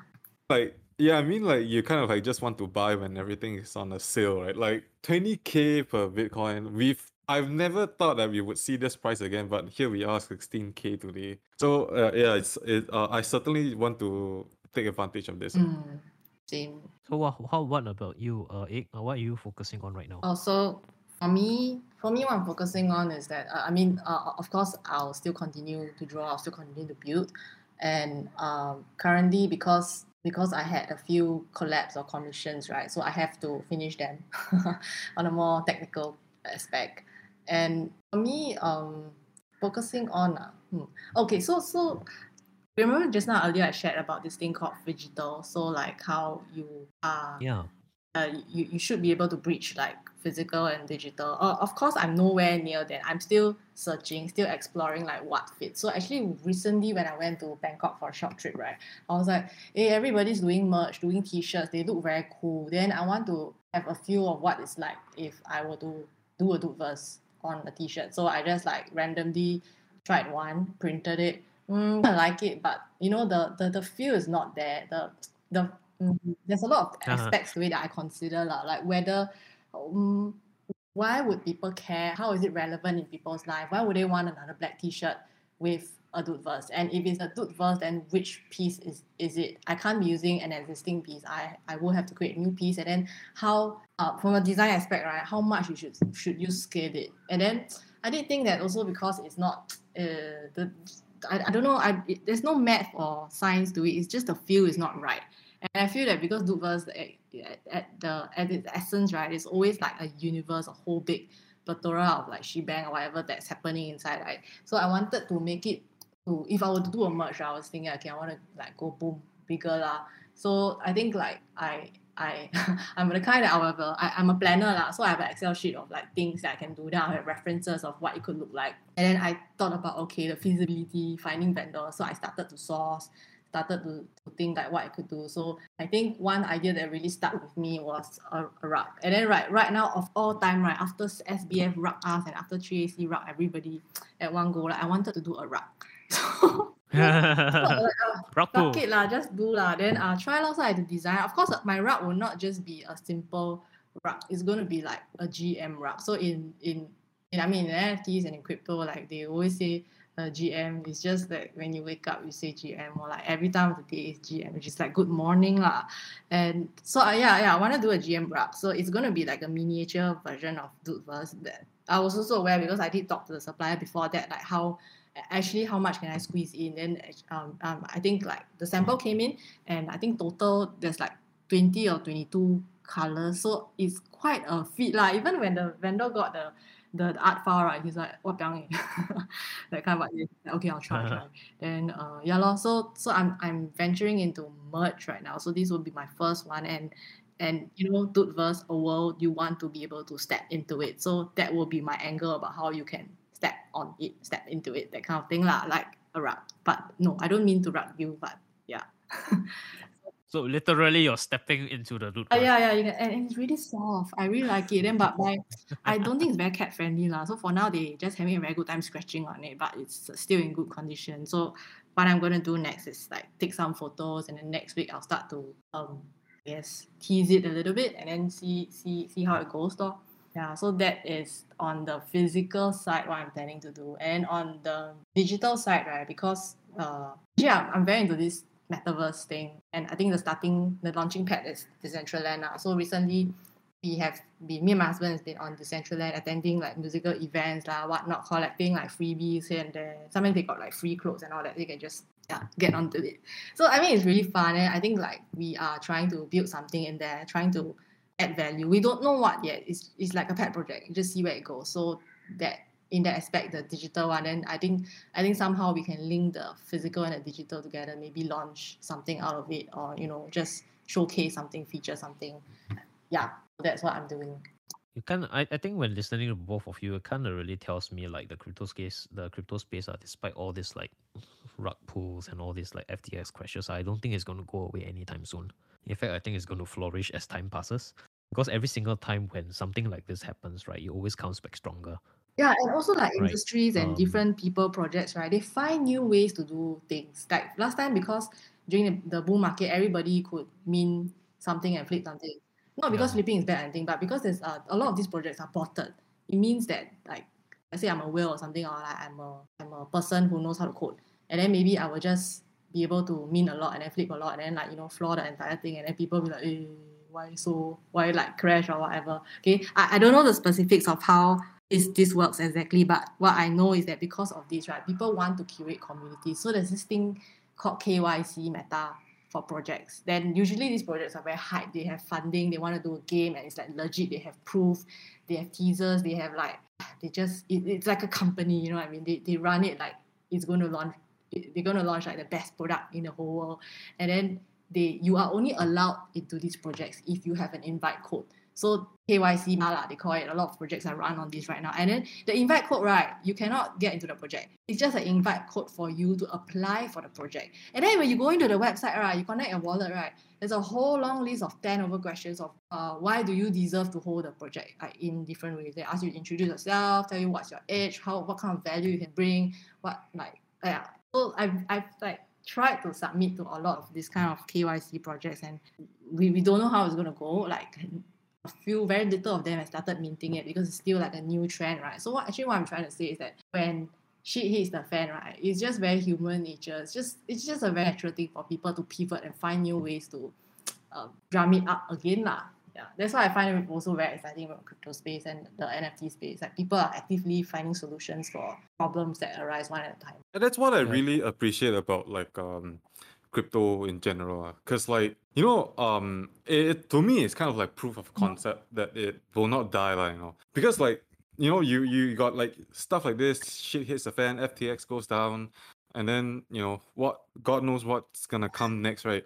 But then Bitcoin is still here. It's still here, and people are still working on projects, finding new ways to implement all this. And if anything, right, I would say like just trying to be positive, like all this crypto crash, crypto winter, in a way it's good because it flushes away all the noise and nonsense from the market. Because like let's say like art, right? I truly appreciate like artists like you are, where you are trying to tell a story, and then you think about like the commercial aspect, where there's like future projects going on, so it's not just like after I buy a picture of a monkey and then that's it. I think the thing about NFT space is that artists are no longer just artists. They are forced to pivot to add value in some way or the other, and like it's very, I mean, very honestly, one person doing marketing plus art is very tiring, but to me, I just cannot stop thinking about it. You wake up every day, you're just very excited to get to it. So I think like that's a very positive change. And so back to the question, the future is kind of bright in my opinion. There's a lot of value that can be dreamed of. And I'm just one artist. There are probably tens of thousands of other artists who are also thinking the same way, trying to add value, trying to be more creative with how they sell their work or what they do online. So yeah, very exciting. and then I also want to add, right, that during bull market, right, there's a lot of these rugs and a lot of like scammers. They are hard at work. They actually like are paid people to scam you, to make an effort, to be creative in the way they talk to you. And I was very shocked that, no, actually I'm not very shocked, but like, oh, okay, boom, bear market, maybe there'll be less of these scammers. But no, they are even more creative right now, They're gonna tell you so many different kind of stunts, even get your trust, right? Then ask you to open this link, then from there they rug you, like drain your wallet until cannot drain. Then if they are like hard at work during the bear market, right, all the more we need to up our game, right? I mean, that's just my train of thought as to like how I keep myself going. These motherfuckers, they don't stop. We cannot stop. Wait, you mean like all these scams, it's still happening despite the state of the market? Yeah, it's every day I get like 2 to 5 of these. Of course, I'm not like super popular 10K followers, but I'm sure if you are a whale or 10K followers, you get even more of these ones. It's crazy one. One day, if I can, I show you my DMs. All the things that come in, you just very creative. First tell you the mother died, then after that tell you I'm a university student. Then tell you that I'm building a new game. I'm very interested in your art. Can you like sell me this? Oh, you want to trade or give you like opportunities for mod in projects, or tell 101 kind of. But basically anything that they send to you, right? Just like if you guys listeners new out there who are listening, please do not click on the link. No matter how pretty the person looks, it's a scam. Thanks for sharing that, man. I usually delete them Then sometimes they say ridiculous thing. You just come on, try hard.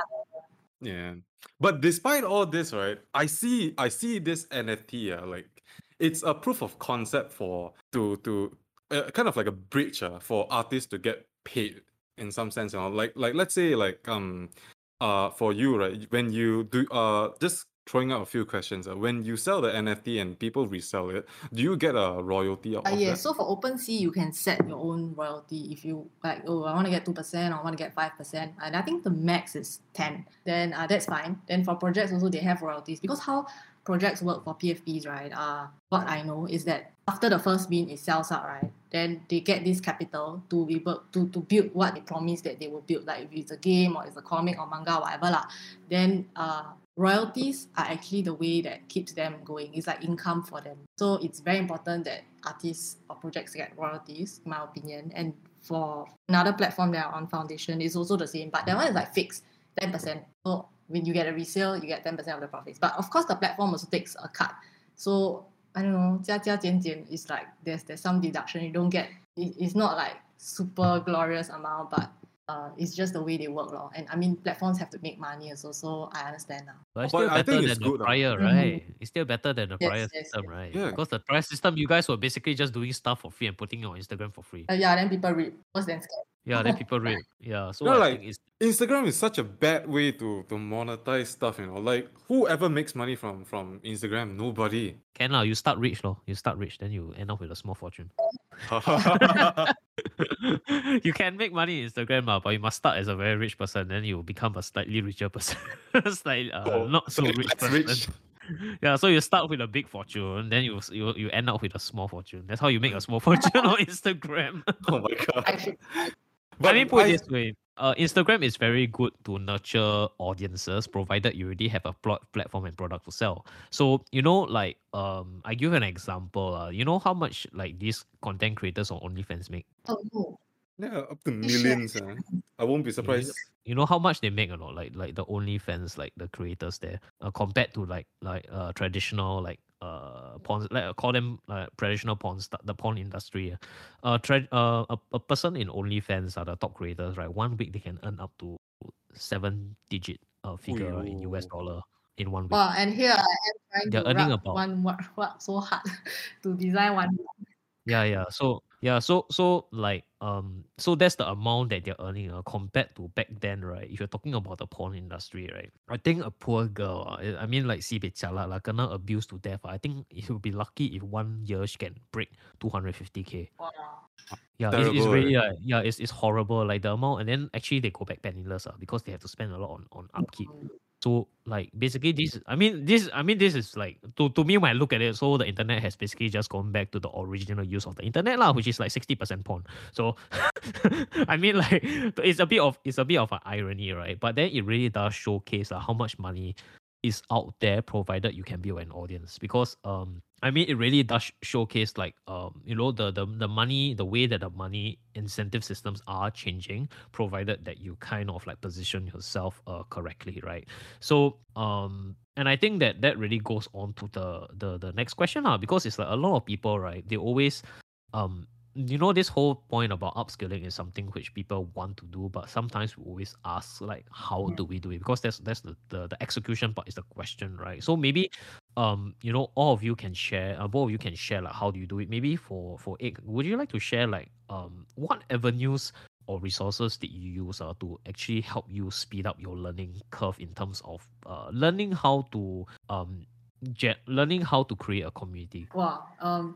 For me, right, I use okay. So when I first started, I was on Instagram, and then I realized that yeah, we were getting lots of followers and everything, but there is like, oh, I like your photo, and then I talk to you like, oh, that's nice, shake hand, and then that's about it.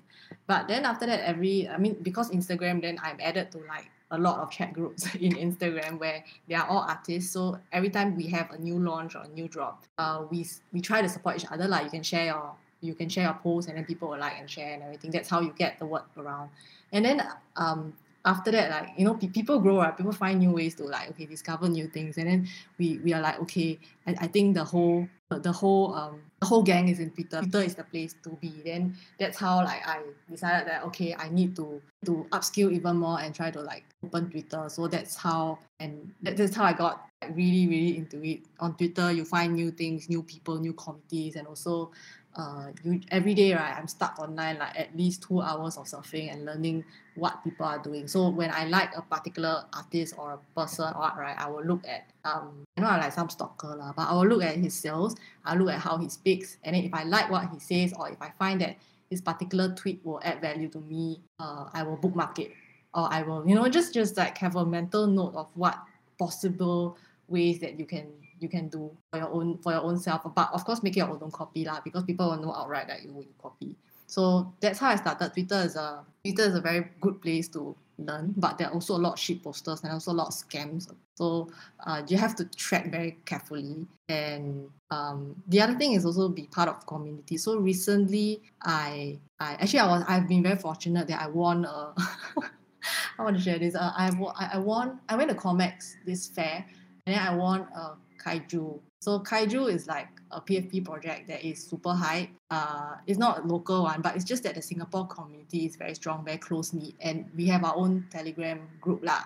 So when I got in the Telegram group, right, like that's where you find people, friends, and also before that, I'm also part of other communities, other different Telegram groups. You just get added to it lah, and also I'm also like a community manager for SG NFT creators. So that's where we have our pool of artists where we can exchange like ideas, tell them how to, what not, kind of things. So advice to anyone who want to upskill, you really, really have to be very open-minded, talk to people, and go from there. There's no like one fixed path. Oh, you buy this book, right? Dummy's Guide to How to Upskill, right? Then you get it. But no lah, there's no such thing. I like that because that sounds like the real estate ads you see on YouTube, right? Would you like to have no money down and own 500 properties around the world? If I can do it, you can do it too. I will Yes, click teach you on how this to be link. rich. I will teach you how to be rich with no money down and no income. So like actually I really like that a lot. It really goes back to like relationships and like how you best like make friends, right? Essentially, like I think end of the day, your relationships with people around you does kind of influence like your life, I feel. So is I guess like apart from upscaling, right? I guess it's also important people also network effectively, right? Because I think that's a skill set that many people like neglect. Because there's no, in my opinion, there's no point being the best artist, best engineer, best programmer in the world if you cannot network, right? Almost every Yeah, single that's true. successful person, I've ever met, they might be super introverted, right? But they know how to network effectively, right? They know people in their space. If you're very good at what you do, right, you generally are quite known inside your small circle of community. Yeah, that's what I kind of learned when I meet like people who are successful in their field, is that they know how to network within their field. So And also to add on, right, when you have your own community, then you are not one person shouting and talking about your art. There's this, I mean, in Web 2, we call it UGC, user-generated content, where people start to tweet about it, talk about it. They just vouch for you, lor. So it's a very, like when you say community-driven, right, this is some of the things that you should aim to be, lah. Of course, don't get cancelled, lah. yeah, and it's also not overnight, Yeah, right? not overnight, It's not an definitely. overnight. Like, yeah, it definitely takes a lot of like sometimes in the middle of the night you're wondering why are you doing this. Yeah lah. I think all of us content creators, we do. Yeah, we definitely go through that lah, I'm pretty sure. Like how about you, Ryan? Like I mean, how would you advise anyone who wants to like start programming? Where should they start, and resources you can share? Yeah, I mean, like for programming, right? For me, I had like a very clear vision of what I wanted to achieve. So it was a small and menial task. It's basically just data format conversion, but it's kind of like a pain to do it using software because I have to open two different softwares to do it at that point in time. So I found certain aspects in my like workflow to be very painful, and I wanted to change that. So that's where I kind of like sat down and say, okay, look, I have this problem, and they are going, and I knew that working with like GIS and like hydraulic modeling, so there's going to be a lot of like things that will require certain data science related skills and also programming skills. So from there, I picked up a language, which the most popular one is Python. So I went with Python and then started to learn. And when you fix the problem already, then you will start to think, how can I make this faster or more convenient? And then that's where I start to learn about automation, scheduling certain tasks, and then and when it does something, it generates an email to prompt, or like a telegram message to tell you, okay, this has been done. So yeah, that was kind of like the chain of thought. So I didn't really, like, how would I put it? It's kind of like a progressive thing. I had a problem to solve, and then down the road, I wanted to make my solution better, faster, more efficient, cheap. If it not to say like it's not cheap, because like everything I use is free. So anyway, but if for anyone who wants to kind of like learn programming, right, I would say like you need to have a problem you need to solve. Not necessarily, but like some people can go to school to learn programming, but I find it much more efficient when you have a problem to solve. Because like I also took the route where I tried to learn certain programming languages without an end goal. So and let's just say I didn't really get quite to it lah. And then it didn't really happen until I wanted to fix something in my day job. But again, like now, like right now, right, I'm interested in like NFTs, and all this, and trying to take advantage of the bear market. I'm trying to learn Solidity as well, so that I have like a clear picture on like how all these things are done. And then when time comes, maybe like I can collab with someone, and then we can start our own line of NFT. So that's kind of like what I'm thinking for the future, when I'm thinking about like programming in crypto together. So yeah, kind of like have to have a goal in It's mind. very exciting. I It like how is, it both of is. you mentioned it, man. Like I think I like how both of you mentioned the end of the day it goes back to your goals. Like I find that if you have a very clear goal of what you want to do, in terms of like, at least like for the next, like, don't have to be 10 maybe 10 is a bit too long, maybe at least Yeah. in a 1, 2 or 5 years time horizon, right? Then you naturally will start to realize that if you don't even need to search hard lah, just go to Google, right? Then you just like key in like, if you kind of feel like you want to like switch careers, right? Then a good place to go would be places like Glassdoor.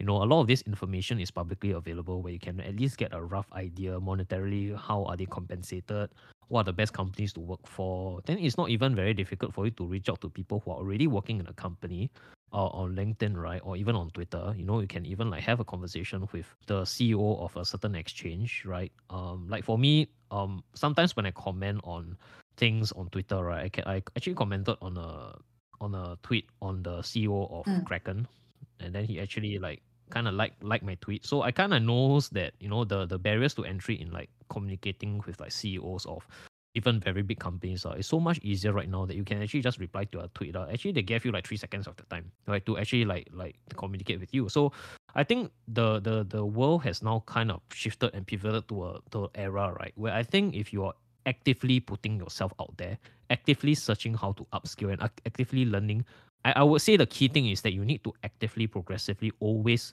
every day, right, try to get better at something. Eventually over time, all these compounded effects makes you into a very valuable person, right? Because my mantra in life is that if I go too many days where I feel like I'm not progressing somewhere in my life, I kind of feel like I'm stuck. Then I won't be happy lah. Because my observation is that people who generally always look for new things to learn, generally they're quite happy people because they know they're progressing. So that's what I kind of notice in my career and my business lah, right? High functioning people who are always very like driven. The reason why they're that is because every day they are disciplined enough to get better every day, and it might not necessarily be in your own job. It might be in some other area that starts out as a hobby. Then that hobby slowly turns into opportunity, right? And then the difficult part is to basically just keep on track to do it progressively every day, because that's the tough part lah. So I hope that this first half of the episode does help like put things into perspective in terms of like crypto upskilling, and then also we have like success stories from both Ike and Ryan themselves, because both of them have successfully upskilled themselves to open up doors and opportunities in terms of monetarily, in terms of relationships, to actually like give you motivate some of our listeners out there to actually like take some action on themselves lah. Because what I've learned listening to both of them, right, is that it is never too late to start, right? It's not the case whereby whatever you learn in school, right, actually determines like what you're going to do in the future. You can always successfully pivot and change your future depending on what you do today and what you intend to do. It's just a question of whether or not you want to do it. And I think the thing that really what Kat says, right, what Ike says very successfully is to don't talk so much, start building. Build and don't talk, because I feel that is a very key um mantra that successful people actually do. Is that every day when they wake up, they always ask, what can I do right now to make things better, rather than wait for instruction. So if you have that type of like proactiveness to start getting better, then I think over time, not everybody can be super successful by 30, but I would say that given yourself enough time, given enough patience, most people should be able to succeed in life in their own objective, because everybody has the same amount of time, right? So hopefully that has been helpful, and we should actually go to the next Q&A because it's going to hit 3 hours soon. So basically this Q&A was submitted over the course of 1 week, and I think there are certain good questions which we have that we'll try to address. The first question is by a follower, and is, do I skate to where the park is even though it's not my natural advantage, or do I find my own natural advantage? So I guess this is just a question of like you can see that this business is going to like grow big in the next 5 years, right? But then you kind of have a sense that this is not your natural advantage, and the question is, can you go to somewhere else that is towards your natural advantage, correct? So I think maybe I can ask Ryan this. How do you feel about this question? I think we did cover this in our careers episode lah. But like, let's say for me, I'm an engineer that has like really nothing to do with crypto. But I'm also still going to crypto because like I think like in any industry, right, there will be a position where in the whole chain, there's going to be a position where it suits your skill sets, and you just have to look hard enough. Because like, not I won't say like, maybe like as an engineer you can't draw like me. I can't draw, so I cannot do NFT. But like, what I can do is I can learn how to do Solidity, which is like the programming side of things, and then I work with an artist. So it's not whether like natural advantage or not. It's just whether you can kind of like find a position where it plays to your advantage. So I believe in any industry, you can find a position that will play to your strengths. Yeah, this one I agree. Especially almost every single industry have pretty much the same value chain, right? Like the same production pipeline chain. Yeah. Like what X you were mentioning about how like your work, right? You're able to apply the production pipeline you learn from work into your own NFT project. Yeah. Yeah. So like okay, maybe we can go to the next one. Maybe for X, would you like to talk about like whether or not you have prioritized any skill sets when you decided to upskill? Oh, okay. So when we talk about design, my day job, right? There are also a lot of aspects to it. There's illustrations, there is like photo manipulation, there's like typography, there is even down like illustration. There's even like a whole different funnel or mind map of like different genres kind of thing. So when you say how do I prioritize what to upskill, I think it's also a lot of self-reflection needed. Like you need to know what you can do, right, that you won't burn out from, or not burn out fast enough from, and what do you like enough lah. It's like picking the better of the options that you have in your hands right now. And for me, it's just a very natural thing. Okay, I don't know whether it's fortunate or what, but it's just all along I always knew that I can draw. I like to draw. My mother always enter me for those like art competition when I was young, right? They will always win stuff one. So that's where my childhood is. Like, they just plonk me there a few hours, then they go pator. then I'll be like, oh, okay, I want color pencil on like one like what do you call it, that NTUC voucher kind of thing. Then better lor. So I think when you say what do I prioritize on upskill, is just really finding your niche.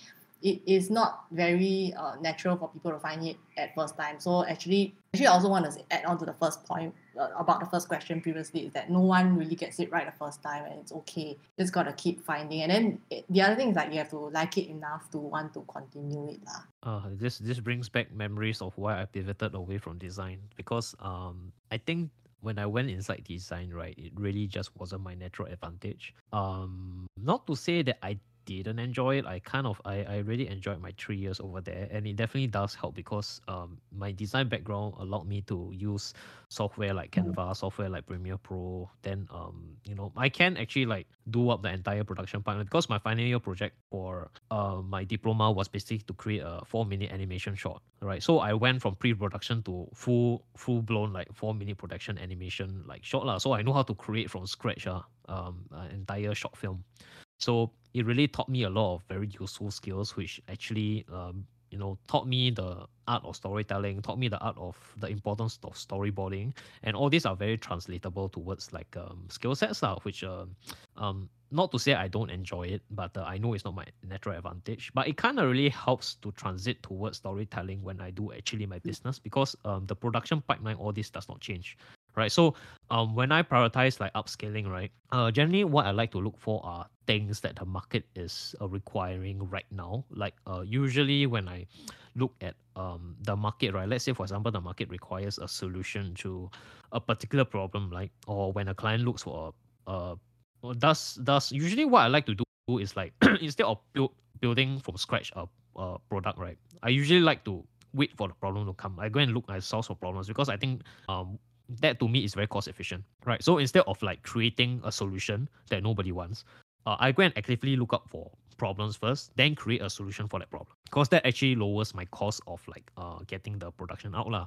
Well, that's like waiting for the opportunity to knock on your doorstep, so to speak, right? No, but you can kind of look for the opportunities. So I don't exactly wait for opportunities. I kind of actively go out and look for problems. Like I always like observe. I'll meet up people. Then usually I'll always ask lah. I say what is one issue that you have that you wish can be solved? Because the world has infinite problems, right?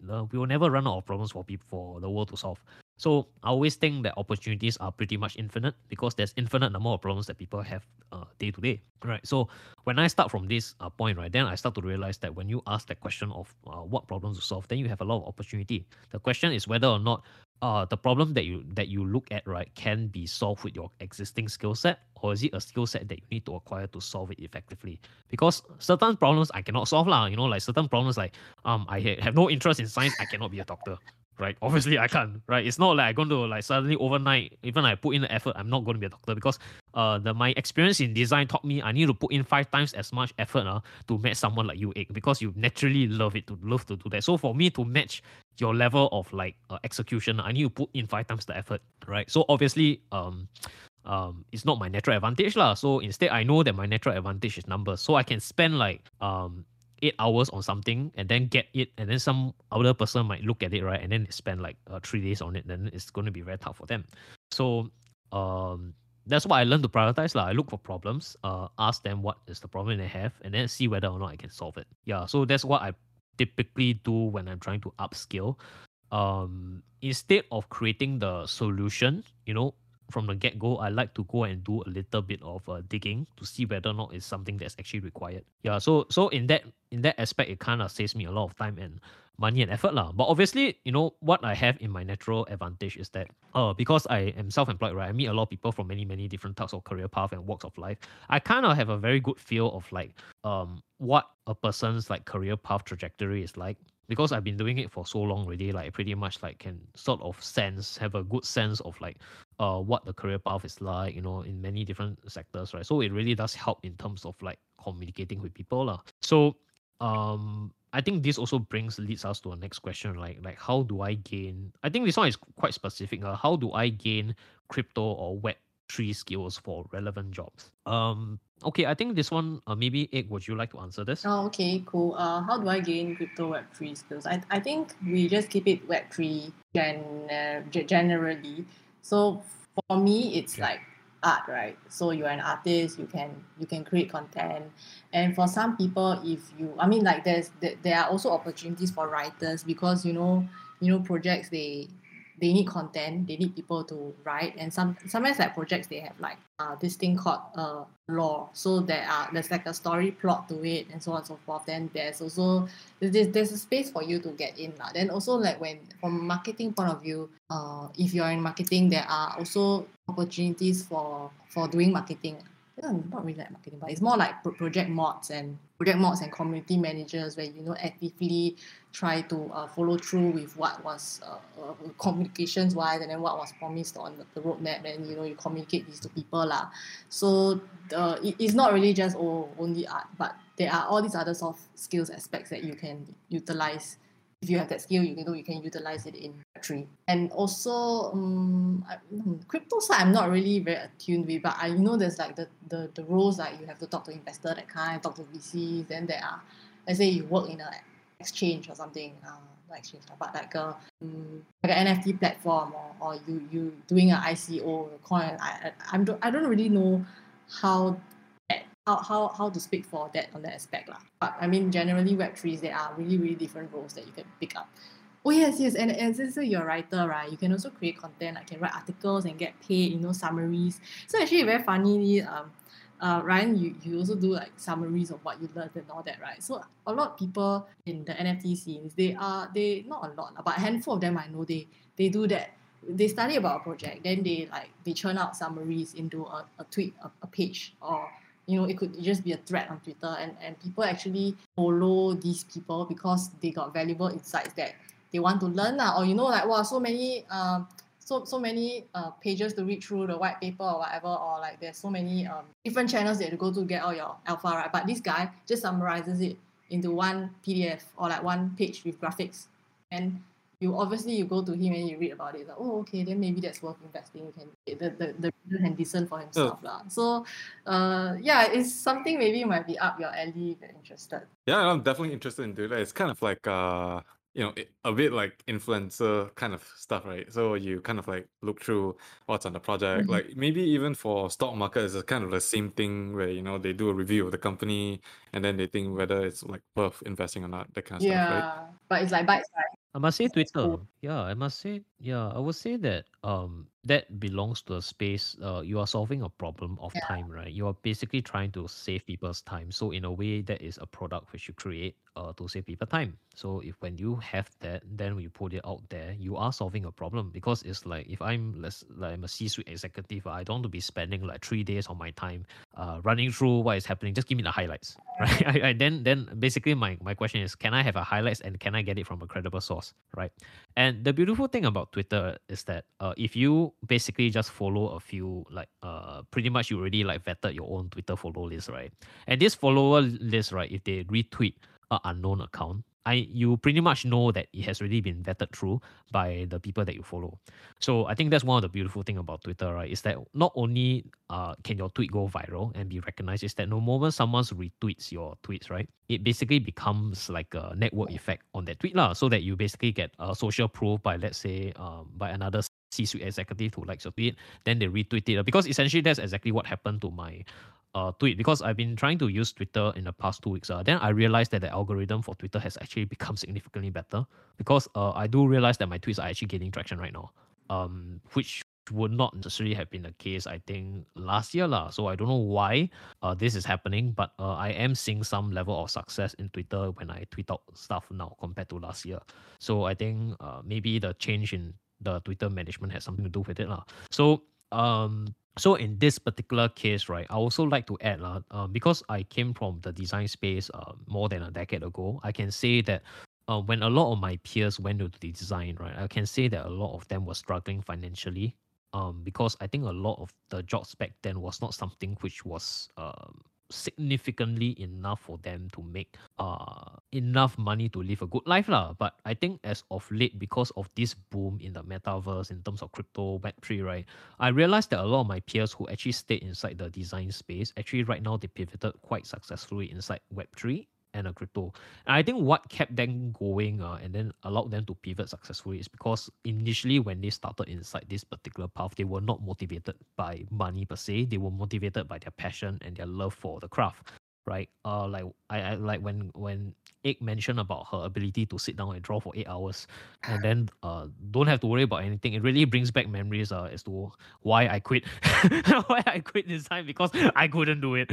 Like for me to finish like for me to like draw a sketch like live drawing it can take me like God knows at least 4 hours to feel that. Then when I look at my friend now who's like naturally like loving to do that, she can do it in less than 15 minutes. I tell myself, okay, I cannot, I'm in the wrong field. Like I really, really cannot. So I think thankfully I did that because I realized that my strength is that I'm able to write very super long form articles in less than half an hour.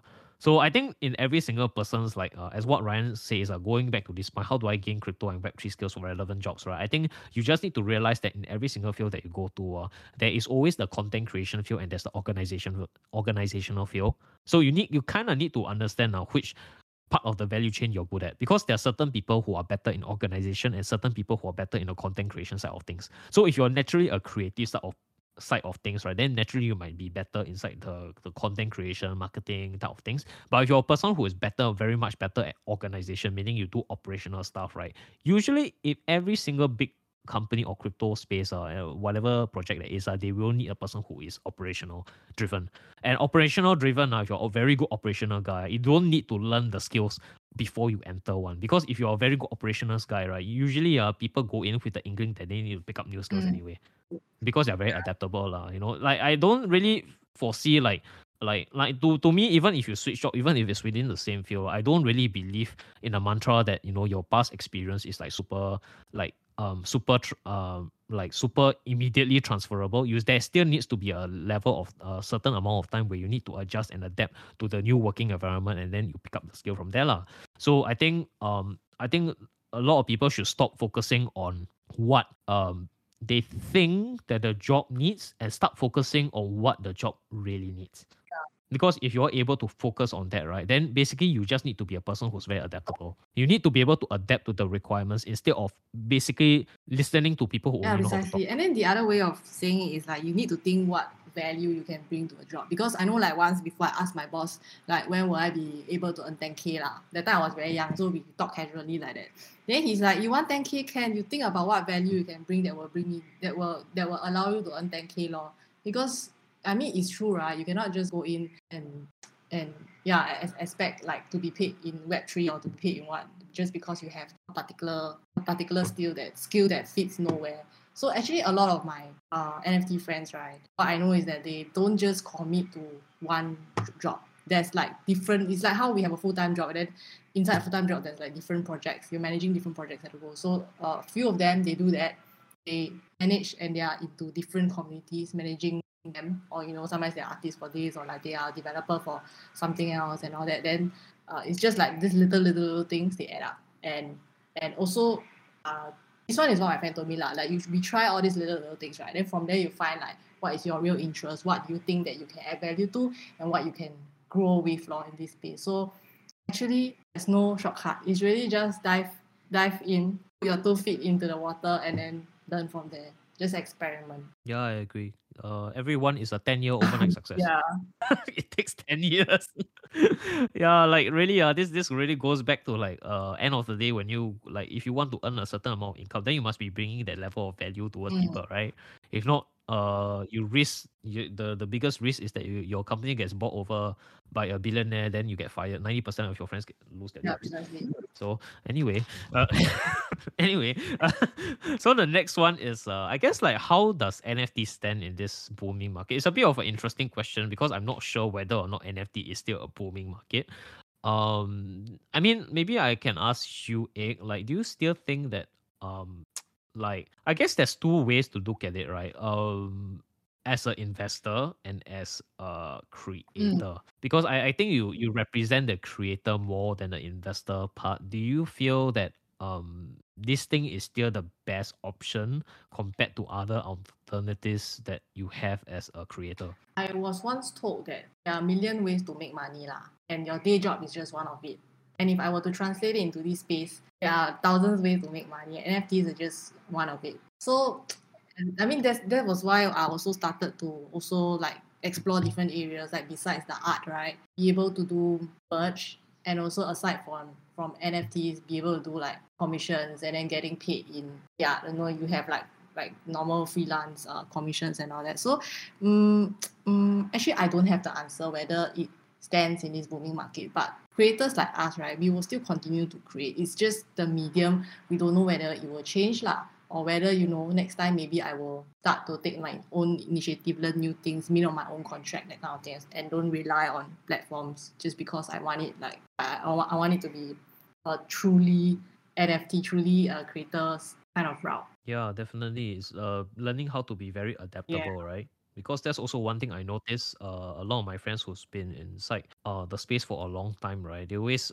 sometimes I do meet up with them. Then I ask them, so what has changed? They say, Aaron, the fundamental skills of design and animation and whatnot that has not changed. The only thing that has changed is the medium. So color theory, things like the fundamental skills, your eye for design, all this really does not change. Your eye for typography, your sense of good design, and then like translation to commercial use, all this really does not go away.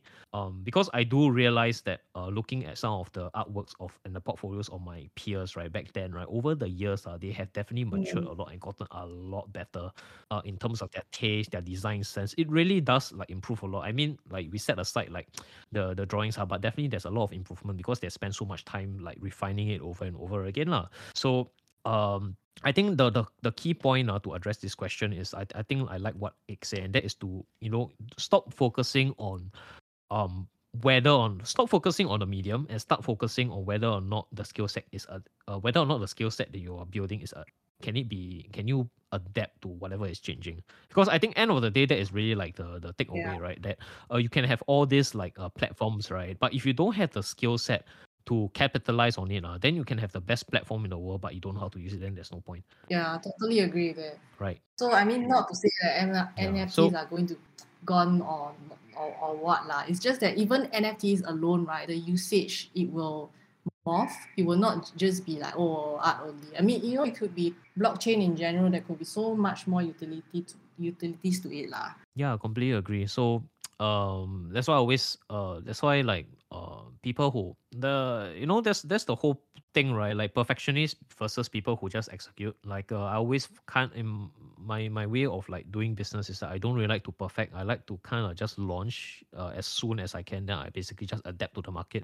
Because I think in terms of like being very valuable to a market, you need to learn how to be adaptable. And you cannot you can attribute a certain amount of luck and success to the platform that you're using, but you cannot fully use that as an excuse to not adapt. Because I think like how Instagram has changed their algorithms, right, from basically pictures. I actually did realize that a lot of the influencers who basically never pivot towards like reels, right, that their following count actually suffered significantly, right? Like the channel literally like just died. It literally never grow. Then they always keep doing the same thing over and over again and not pivoting, like they eventually die. So it really kind of tells you that you need to be very adaptable in like not only in NFT lah, but in whatever job that you're doing lah. It's important that you make sure that you keep up to date lah. So I think that we can go on to the next one, and that maybe I can give this to Ryan. Ryan, can you give your input lah? What do you think are some of the high demand skill sets, right, that midlife crisis folks can learn to upskill? Midlife crisis. So that means you're in your 30s, 40s? I don't know. I think the definition has changed quite significantly. Because if you're saying midlife is like 30s, means I'm in my midlife now. But I think the I mean, olden day definition of midlife is more in your 40s, not 30s. 30s is still quite young, I would say. yeah. But okay, but let's put it let's just define for the sake of our general audience. Let's put midlife crisis as 30s. Okay. What are some high demand skills that people learn to upskill? So 30s, right? I would imagine if you're in your 30s, you're not to say old, and you're kind of like in between young and old. And then this is kind of like the time where you still can pick up new skills, but also the kind of time that you are transitioning into more managerial roles at work, or like when you become or if like let's say you're an entrepreneur, your business becomes much more stable, cash generating kind of company. So depending on like if you say like high demand skills, right? Like just from like a corporate point of view, because that's all I have, lah.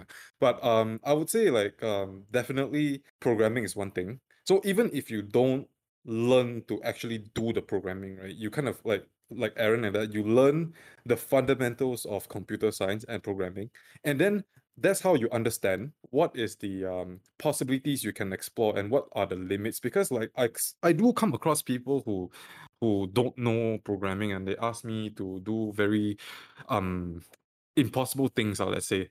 You know, there's like limit of an API, and then they say like, why don't you exceed the limit? And I'm like, I have no comeback because that's impossible. You know, so like I would say like if you are in that kind of age, right, and you are in more like because like well into your 30s, you're probably in it for like a more managerial role already. Then I would say like you learn programming for the sake of understanding what's possible to implement and what's not possible. So for your projects, right, like let's say if it's a business project, you know, then or maybe you're trying to build a system for something, then you know what kind of like languages are good. Then you can tell a team, okay, let's do this, we'll use that, and then we'll hire people who can fill certain roles. So as a manager, you know, knowing how to um you don't need to know programming, but knowing computer science and programming, just the fundamentals of it, right? It opens up. Let's just say it will make you a better manager because you know exactly what to do.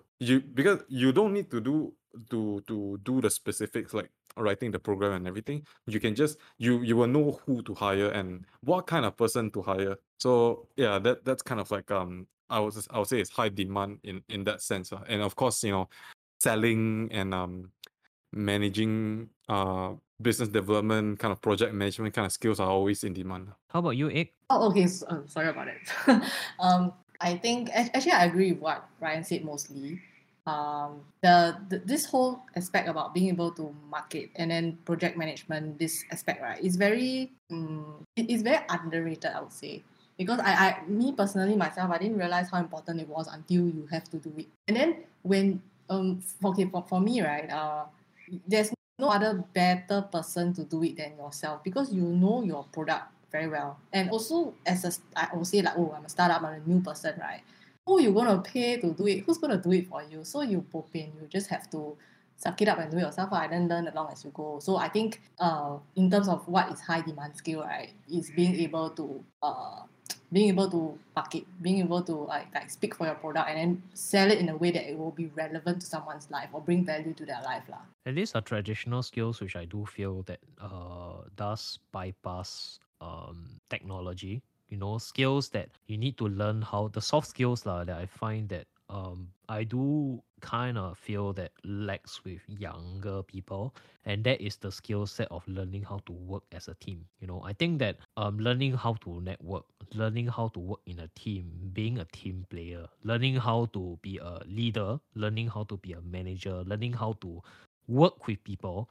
I think that is something which is a skill set, right? That and learning how to be a very good professional are skill sets which will never die. Even if we go fully online and fully remote. Because end of the day, you know, there's only so much I feel that you can do by yourself. I think ultimately, if you want to grow into a person who can scale things and do business and do maybe like projects on a scale that is very big, you need to learn how to work as a team with other people, right? So like a lot of these like high demand skills that midlife crisis folks can have, right? I think that apart from learning technical skills, I think what is more important is that as what Ryan mentioned, if you step into a role of like managerial, right, that you learn how to focus your effort on learning how to work with people. Yeah, because I do realize that that is a very huge missing huge missing like indicator for people I find who are stuck in their midlife careers because if you were to look at their track record, right, is that usually when you look at their resume, right, they tend to be very poor team players. That's my experience. They tend they tend to not be able to work very well with other people. That's why they're stuck. Because generally, people who are very good team players are generally they rise up to become managers and be more of a leadership role. And being a leader, right, does not mean that you look out for yourself. Being a leader and being a manager of people means that your success is dependent on other people. So your job is to make sure that other people that follow you, they're successful. There are many ways for you to learn this. Like you can pick up books, go and learn about being a leader is like. And of course, like volunteer for things when no one else wants to volunteer to do things lah. So that's how you learn as you go lah. It's not easy. It's a 10-year overnight success. But once you learn it, right, then it becomes a lot easier. So the next question, which I think I can take is, should I get a part-time MBA done as I finish my degree? I would have 5 years of experience by then. I think I can answer this because I do have people who take MBAs, and also personally, I am considering one, but personally I decided not to. So here's why. MBA, right, is a thing, right? People do, right, if they want to network effectively. So where the way where you get back your money on MBA is not through the educational path, but it's through the networks that you make through this MBA program, right? So when you choose an MBA, right, it really does not mean anything to a employer whether or not you have an MBA, because end of the day, the employers, right, their main goal when they hire people, right, is how can I get the person that I need for the job at a cost that is reasonable to my organization, right? They will not care about your MBA, right? They basically what is very important. If you reach a level of MBA, generally you're in your 30s. Very rarely you're in your 20s, because if you're in your 20s and you take an MBA, it just kind of tells me that you are too free. It kind of tells me that you're too free and your career is not like you're not like focusing much in your career, because usually in your 20s, if you are very much career driven, you're too busy to get an MBA. That's my experience lah. Then usually people take their MBAs in their 30s, right, because they've already reached a level of success in their own careers. So people who I know that take MBAs are generally people who are already directors in MNCs. So at the age, early 30s, they're already directors in MBAs. They're already drawing like 20,000-30,000 every month, US dollar, right? Then they go and take MBA so that they can network. So that when they go to this like MBA, whether or not is it SMU, NUS, wherever it is, right? They go and meet people in and across the industry, right? And then from there, they're able to network effectively and then build their network. Then from there, after they finish their MBA, then usually they might actually consider to jump ship, maybe from this MNC to MNC, and then they grow their careers from there. So the very good thing about the MBAs is that you generally meet very successful people in their own right who has that level of success in either their career and has that ability financially to take a break from their work for 1 or 2 years to go and study further, right? Because it's okay to invest in that if you have very good networking skill. But if you don't, if like let's say my take is, right, instead of using the MBA, right, to basically give you the reason that you should be earning 5-digit, right? Let's say 10-15K a month. I think it will be a lot more effective, right, if you focus on your career and using your career itself, basically just launching yourself to earning at least like 5 to 6 figures, at least 5 figures a month, right? That is a much better way to basically get your return on time versus pursuing an MBA. Because the MBA, the time cost is very expensive. And personally, I don't think that people in their 20s will get a lot of money out of an MBA compared to a person who has already succeeded in his own professional career in their 30s. Yeah, so that's my take lah. That's why I decided not to take an MBA, because I realized that the return on time and money these days is not as good as last time. Last time it makes sense because you don't have a lot of social media, so it's just a pre-filtered list where they basically just filter, make sure that your career is good, you're earning good enough money, then they'll let you in. But right now I find that I'm finding out increasingly that over the years, you don't really need an MBA to network effectively lah. You're able to easily like network with people online. If you just need to know 1 or 2 people inside the community, then actually it's quite easy for you to make friends. But I think if you want to like do well, okay, if you want to do well in the NFT realm, then definitely like MBA is not part of it lah. You just need to join a community and buy a kaiju, haha. Sorry, I chill my kaiju. In fact, actually, I realized that if you come with an MBA, right, then I don't think that's a positive inside the new workplace, because then it kind of tells the person that you're too free. Like, I mean, okay lah, traditional MNC okay lah. I guess they value the MBA lah. But I think in terms of like if you it's very sector dependent, right? Because if you belong into the crypto and let's say like tech sector, right? I don't think they value MBAs a lot. In fact, if you have it, right, I kind of feel like it's more of a like, oh, so you got nothing better to do with your time. Yeah, actually, I have the same sentiment also. When I mean, if I see someone like have an MBA, then I'll be like, so what did he do?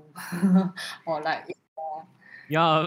and I think that Yeah, it's more of a but I negative think thing, also right? generally crypto and NFTs, they all run like startup. So it's really you have to have this keen sense of like I want to do it, I want to get it done. I need to think about how better I can do it. Kind of mentality more than certifications lah in tech sector not tech sector, but yeah in crypto NFTs. I mean, MBA can be good if you're in business development, but then or like marketing for business strategy kind of like line of work lah. But like for more technical focus skills where the skill counts are like let's say um um marketing, like art, engineering, tech, even like say doctor, right? You need to know your trade more than you can sell stuff, so or manage people, so it really depends on which line of work you are in. Yeah, I think it's very sector dependent. My experience is,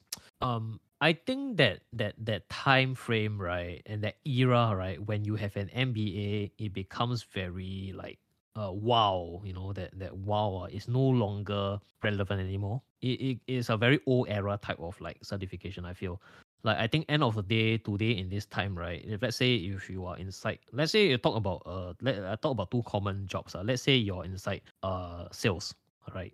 I think it is a lot more impressive, right? If you come to me without an MBA and tell me that your AUM, your assets under management, is more than 50 mil. It is a lot more impressive if you come to me like that versus you tell me you have an MBA and your assets under management is less than 1 mil. Because the first one speaks a lot more than your second one, because I don't need a person with an MBA. I need a person who can bring money to me. That's a lot more impressive, right? Because that tells me about a person's capability a far more than MBA. All right. So I give you a second one. All right. I don't need, if let's say I'm going to hire a programmer, right? I don't need a programmer with MBA. I need a programmer with a kick-ass GitHub portfolio. Right. Because if you have an MBA, but then you have not executed in terms of GitHub, then to me, you have just wasted your money, wasted my time. I will just pass you by. I don't care. Right. So I think end of the day, right, whatever field that you're in, right, I would say only get it if it aids you. But I think end of the day, what's more important is to focus on your own portfolio. I think the portfolio is more important. Like your reputation in the industry, your portfolio in the industry, like even like you also have to understand even like all these very successful entrepreneurs they don't really like put a lot of emphasis into certifications. It's important in certain sectors lah, but I would say like as you start to age, right, certification becomes less and less relevant, and what's becoming more relevant is your portfolio and your what you call that your portfolio and your reputation in the industry. Especially if your industry is a very small one, then your reputation is going to be quite well known. So I think you need to be very careful about that. Yeah, I totally agree with that. Yeah. So okay, let's go on to the next one. Okay, I guess this one, Ryan, you can answer. And actually, I also want to hear like, maybe I also want to hear from Egg, right? Okay, what is Ethereum, and is that any different from crypto? This is I could give a long answer and a short answer, but in light of time, I'll just say I'll give you a short one. So, Ethereum, in my mind, right, is kind of like a blockchain which is programmable. So you imagine Bitcoin, but it's programmable. So it opens up a lot of like different opportunities. Aside from being a store of value. So like let's say NFTs and all that, it's all running on Ethereum. The stable coins also running on the Ethereum network. You're able to mint like things like smart contracts and all that. And the programming language behind Ethereum is Solidity, which is something that I'm working on as well. So how is that different from other crypto? So like there's a lot of types of different crypto out there, but what you need to know is that like Ethereum is programmable. So and it's also like the consensus mechanism is also different. So it's like proof of stake instead of like what Bitcoin has, which is proof of work. But yeah, that's kind of like the short answer. I hope that. I think also suffices. interestingly, like Ethereum is like what they call layer one, right? And then you can build things on it. Yeah. So smart Yes. contracts you can add on to it. They can be different other developments or all that. So yeah. And then like let's say you have like Polygon, which is like layer Mhm. 2, right? So it also depends on like which layer you're talking about lah. So there's a lot of way to like quantify or like categorize different cryptos, but yeah, in short, that's kind of like the gist of it. The way I would like to explain Ethereum is very simple. It's just an alternative payment network for people who don't want to use just Bitcoin, right? Because the question is why Ethereum instead of Bitcoin? Very simple lah. Because as what Ryan has mentioned and what Ig has demonstrated very well with her project is that it's a lot easier to build on applications on Ethereum compared to Bitcoin, right? Because it's very difficult for a person to build applications of top of Bitcoin because it is a completed project, right? Bitcoin has already been completed since launch, whereas Ethereum is a never-ending, evolving blockchain because every single year there's always like upgrades, there's forks, I mean Ethereum is not without its flaws. There's definitely flaws if you could dive deep enough into it. But I think like if you want to learn more, me and Ryan has done like a episode on crypto. Or I think it's episode 3, right? Where basically our main thesis of Ethereum is very simple. It's the app store of crypto. Simple Yes. as that.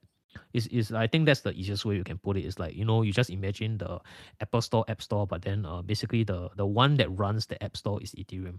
Because if you see a lot of these like projects, right, not just NFT projects, but a lot of these DeFi projects, a lot of them run on Ethereum layer because the Ethereum layer is it's a lot easier to build on applications on top of Ethereum compared to Bitcoin, because of the way that it is designed.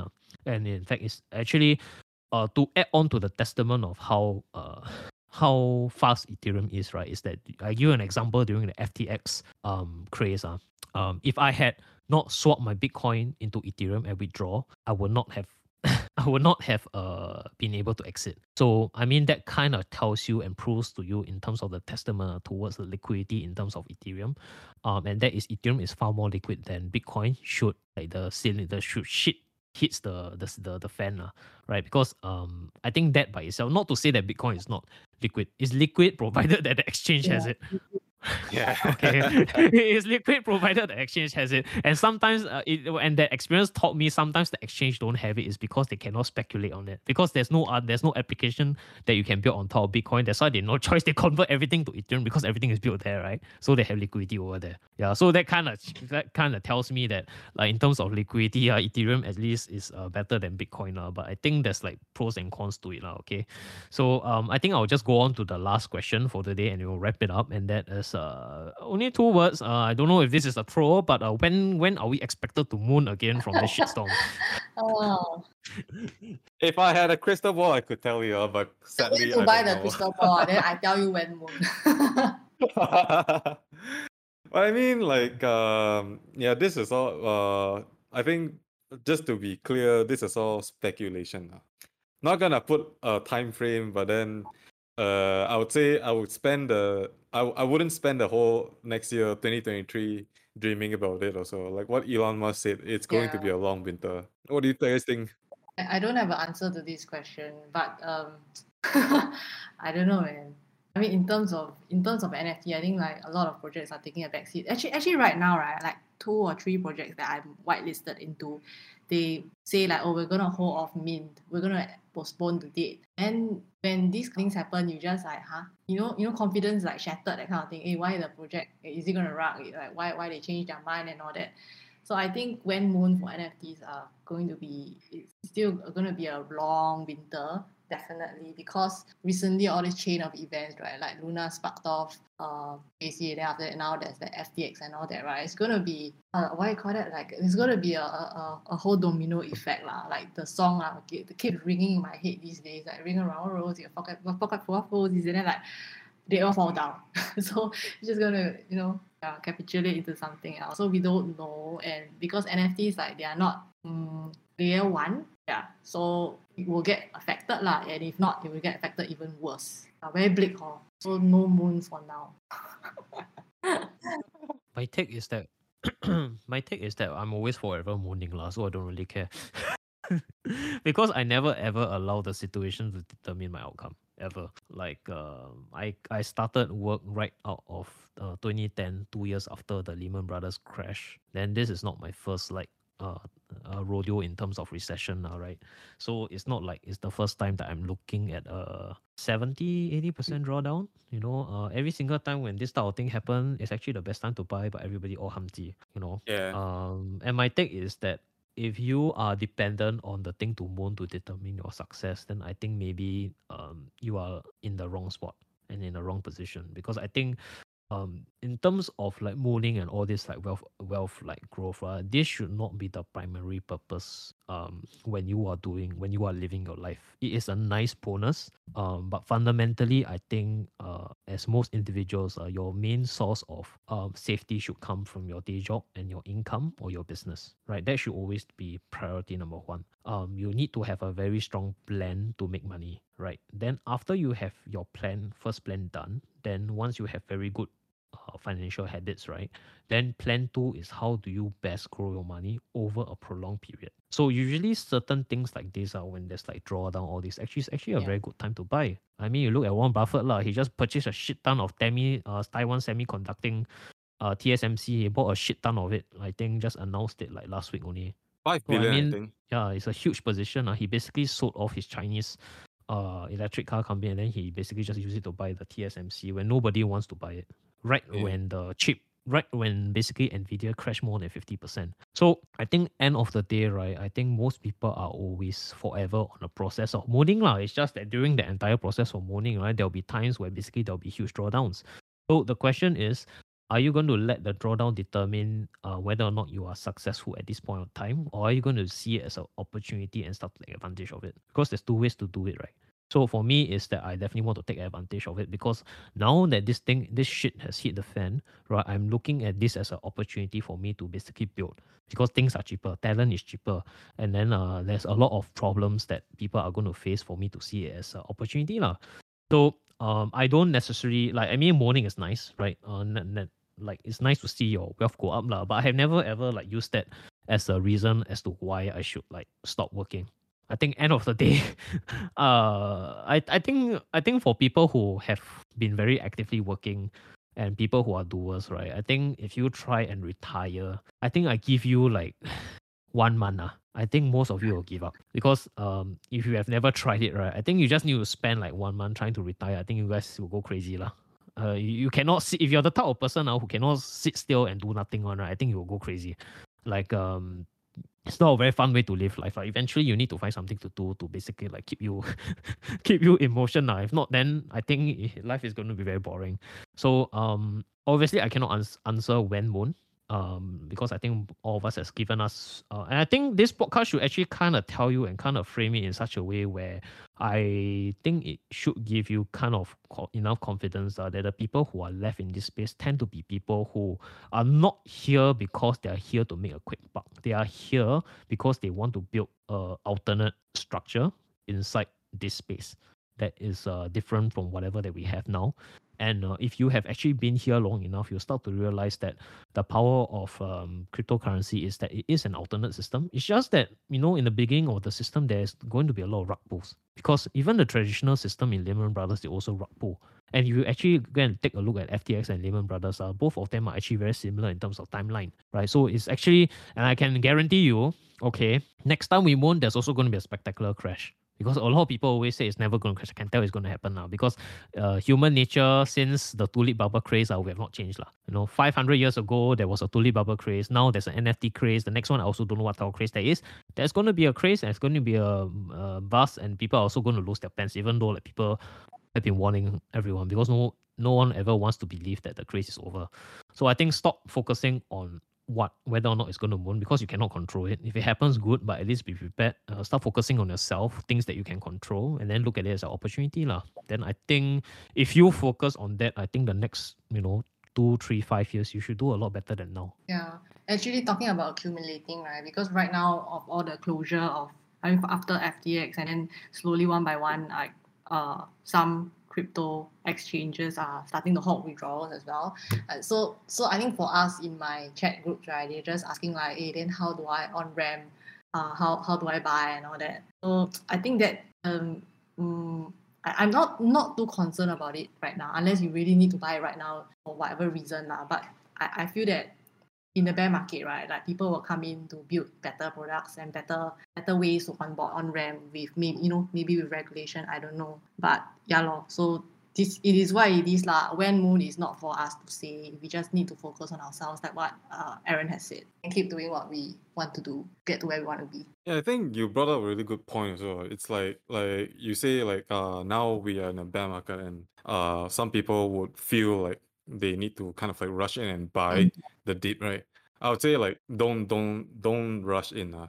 Pace yourself. Have a plan to kind of like to kind of like dollar cost average, because you never know, it might dip more, and if it goes up, you still don't lose anything. So pace yourself, and then recession is coming, so it's more important you ensure yourself that you have sufficient cash flow to actually live a life first. So like focus on the fundamentals, like what I would say, focus on yourself, you know ensure that you have enough cash to go through certain events in your life, and then only with the remainder money you can think about dollar cost averaging. So don't just rush into it without thinking. But if you have a stack of cash that's meant for this, go ahead lah, knock yourself out. Essentially, don't become like, do you want to own 500 properties with no money down? That type of mentality.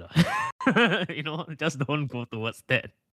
That mentality. I think basically this entire podcast is basically just telling people there's no such thing as a free lunch. Yeah. All right. There's really no such thing as a free lunch. Like the as I hope the past 3 years has kind of humbled people, at least if touch wood, if let's say lose money, at least kind of humble people to realize that they can take away a lot of things, but what they cannot take away is your ability to make things happen, no matter the circumstance. Because in every single situation, whether or not is it bear market, whether or not is it bull market, there's always someone out there who has found a way to capitalize on it. So so be adaptable lah, I would say. So I think that's hopefully like the whole wrap of this podcast lah. Like we just want to like put this out there before the year ends, because I think everyone is feeling that there's going to be a recession that's going to come next year, right? I'm optimistic that the recession is going to be a short one. But of course, short term pessimistic, but long term I'm always an optimist. So I'm not too concerned about that, because if you are a person who's very adaptable, then I think it's going to be fine, right? So before we end off, is there anything that you guys would like to sign off with? Maybe Egg, would you like to go first? Oh, okay. So I think like as I shared in one of my talks earlier, always a few things that stuck by me, and one of them that I always remember is trends or fate. So you just need to double down on your convictions. This is one thing that I feel is very true. No matter what industry you're in, there's going to be a lot of trends like NFT in like this kind of genres, or NFT, this kind of like project roadmap. It could be a trend.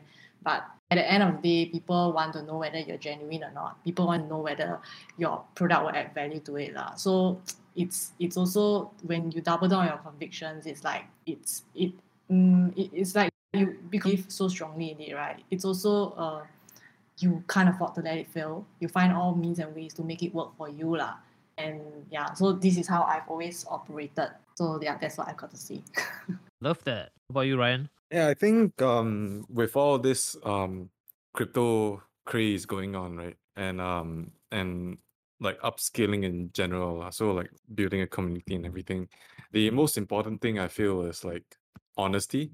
So like, you want to kind of like make sure facts are fact checked, as a person who's kind of like doing financial community building communities on Instagram and everything. Like the best thing to be is kind of like honest lah, and also like as investors, you need to be critically honest with yourself. As a person trying to upskill, you need to be you need to be honest with yourself and know what's right and what's not right to do. So yeah, and thank you so much, Egg, for coming on the show today. We really appreciate it. Thank you. I enjoyed it very, very much too. Even though it was very long, it was very fruitful. Yeah, I thanks. hope that our viewers will be able to, listeners, will be able to find some value out of this lah. Yeah, definitely. We definitely enjoyed it. Having this very long conversation. I think this is so far the longest is it? podcast we've ever done. Really, yeah. I think this is really the longest podcast we ever filmed. Like coming close to how many hours really? Yeah. So close to Wow. 3 hours plus a day. Yeah, true. This is really the longest podcast, and this is actually the last episode Yay, of the Merry season. Christmas. Yay! Yeah. So you are actually the last guest of our this season. So actually after this we're gonna take like I don't know whether we're gonna take a break. We'll see how. But definitely thanks so much for coming on. Really enjoyed having a conversation with you on crypto and Thank you. NFTs. Yeah, we'll all take a break to Yeah. go to Malaysia to find one. Yay! Must go and look for the mythical creature. Okay, Ryan would like to sign off. Yep. Do you have any last words, Sarah? I think you guys spoke very well lah. I think end of the day, I can say like I guess my ending is like to for this is the last episode for this season. I would like to thank all listeners who have supported us so much over the last like 1 year. I think when we started this podcast, me and Ryan have like super low expectations, but I think time and time again, our listeners has proved us that somehow there is a market audience for this lah. So I think we both of us are very thankful to have to be given the opportunity to take time every month, right, to speak to our listeners, to address topics that we really love addressing. And we hope that the season 2 will be something that all of us can look forward to.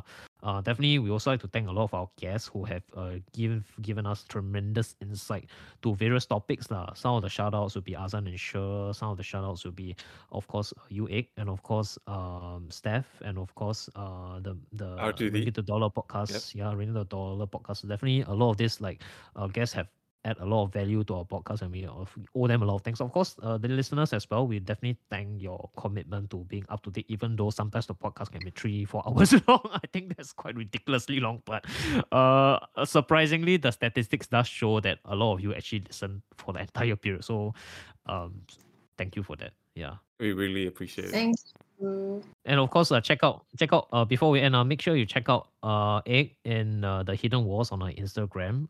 Ryan is on Food and Stongs on Instagram. I am Aaron.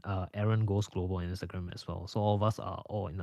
You can check out the Instagram links and all the social links inside the podcast details now. All right. So thank you, and we'll see you in the next not episode but Yay. season. Pok pok. Bye Yeah. bye.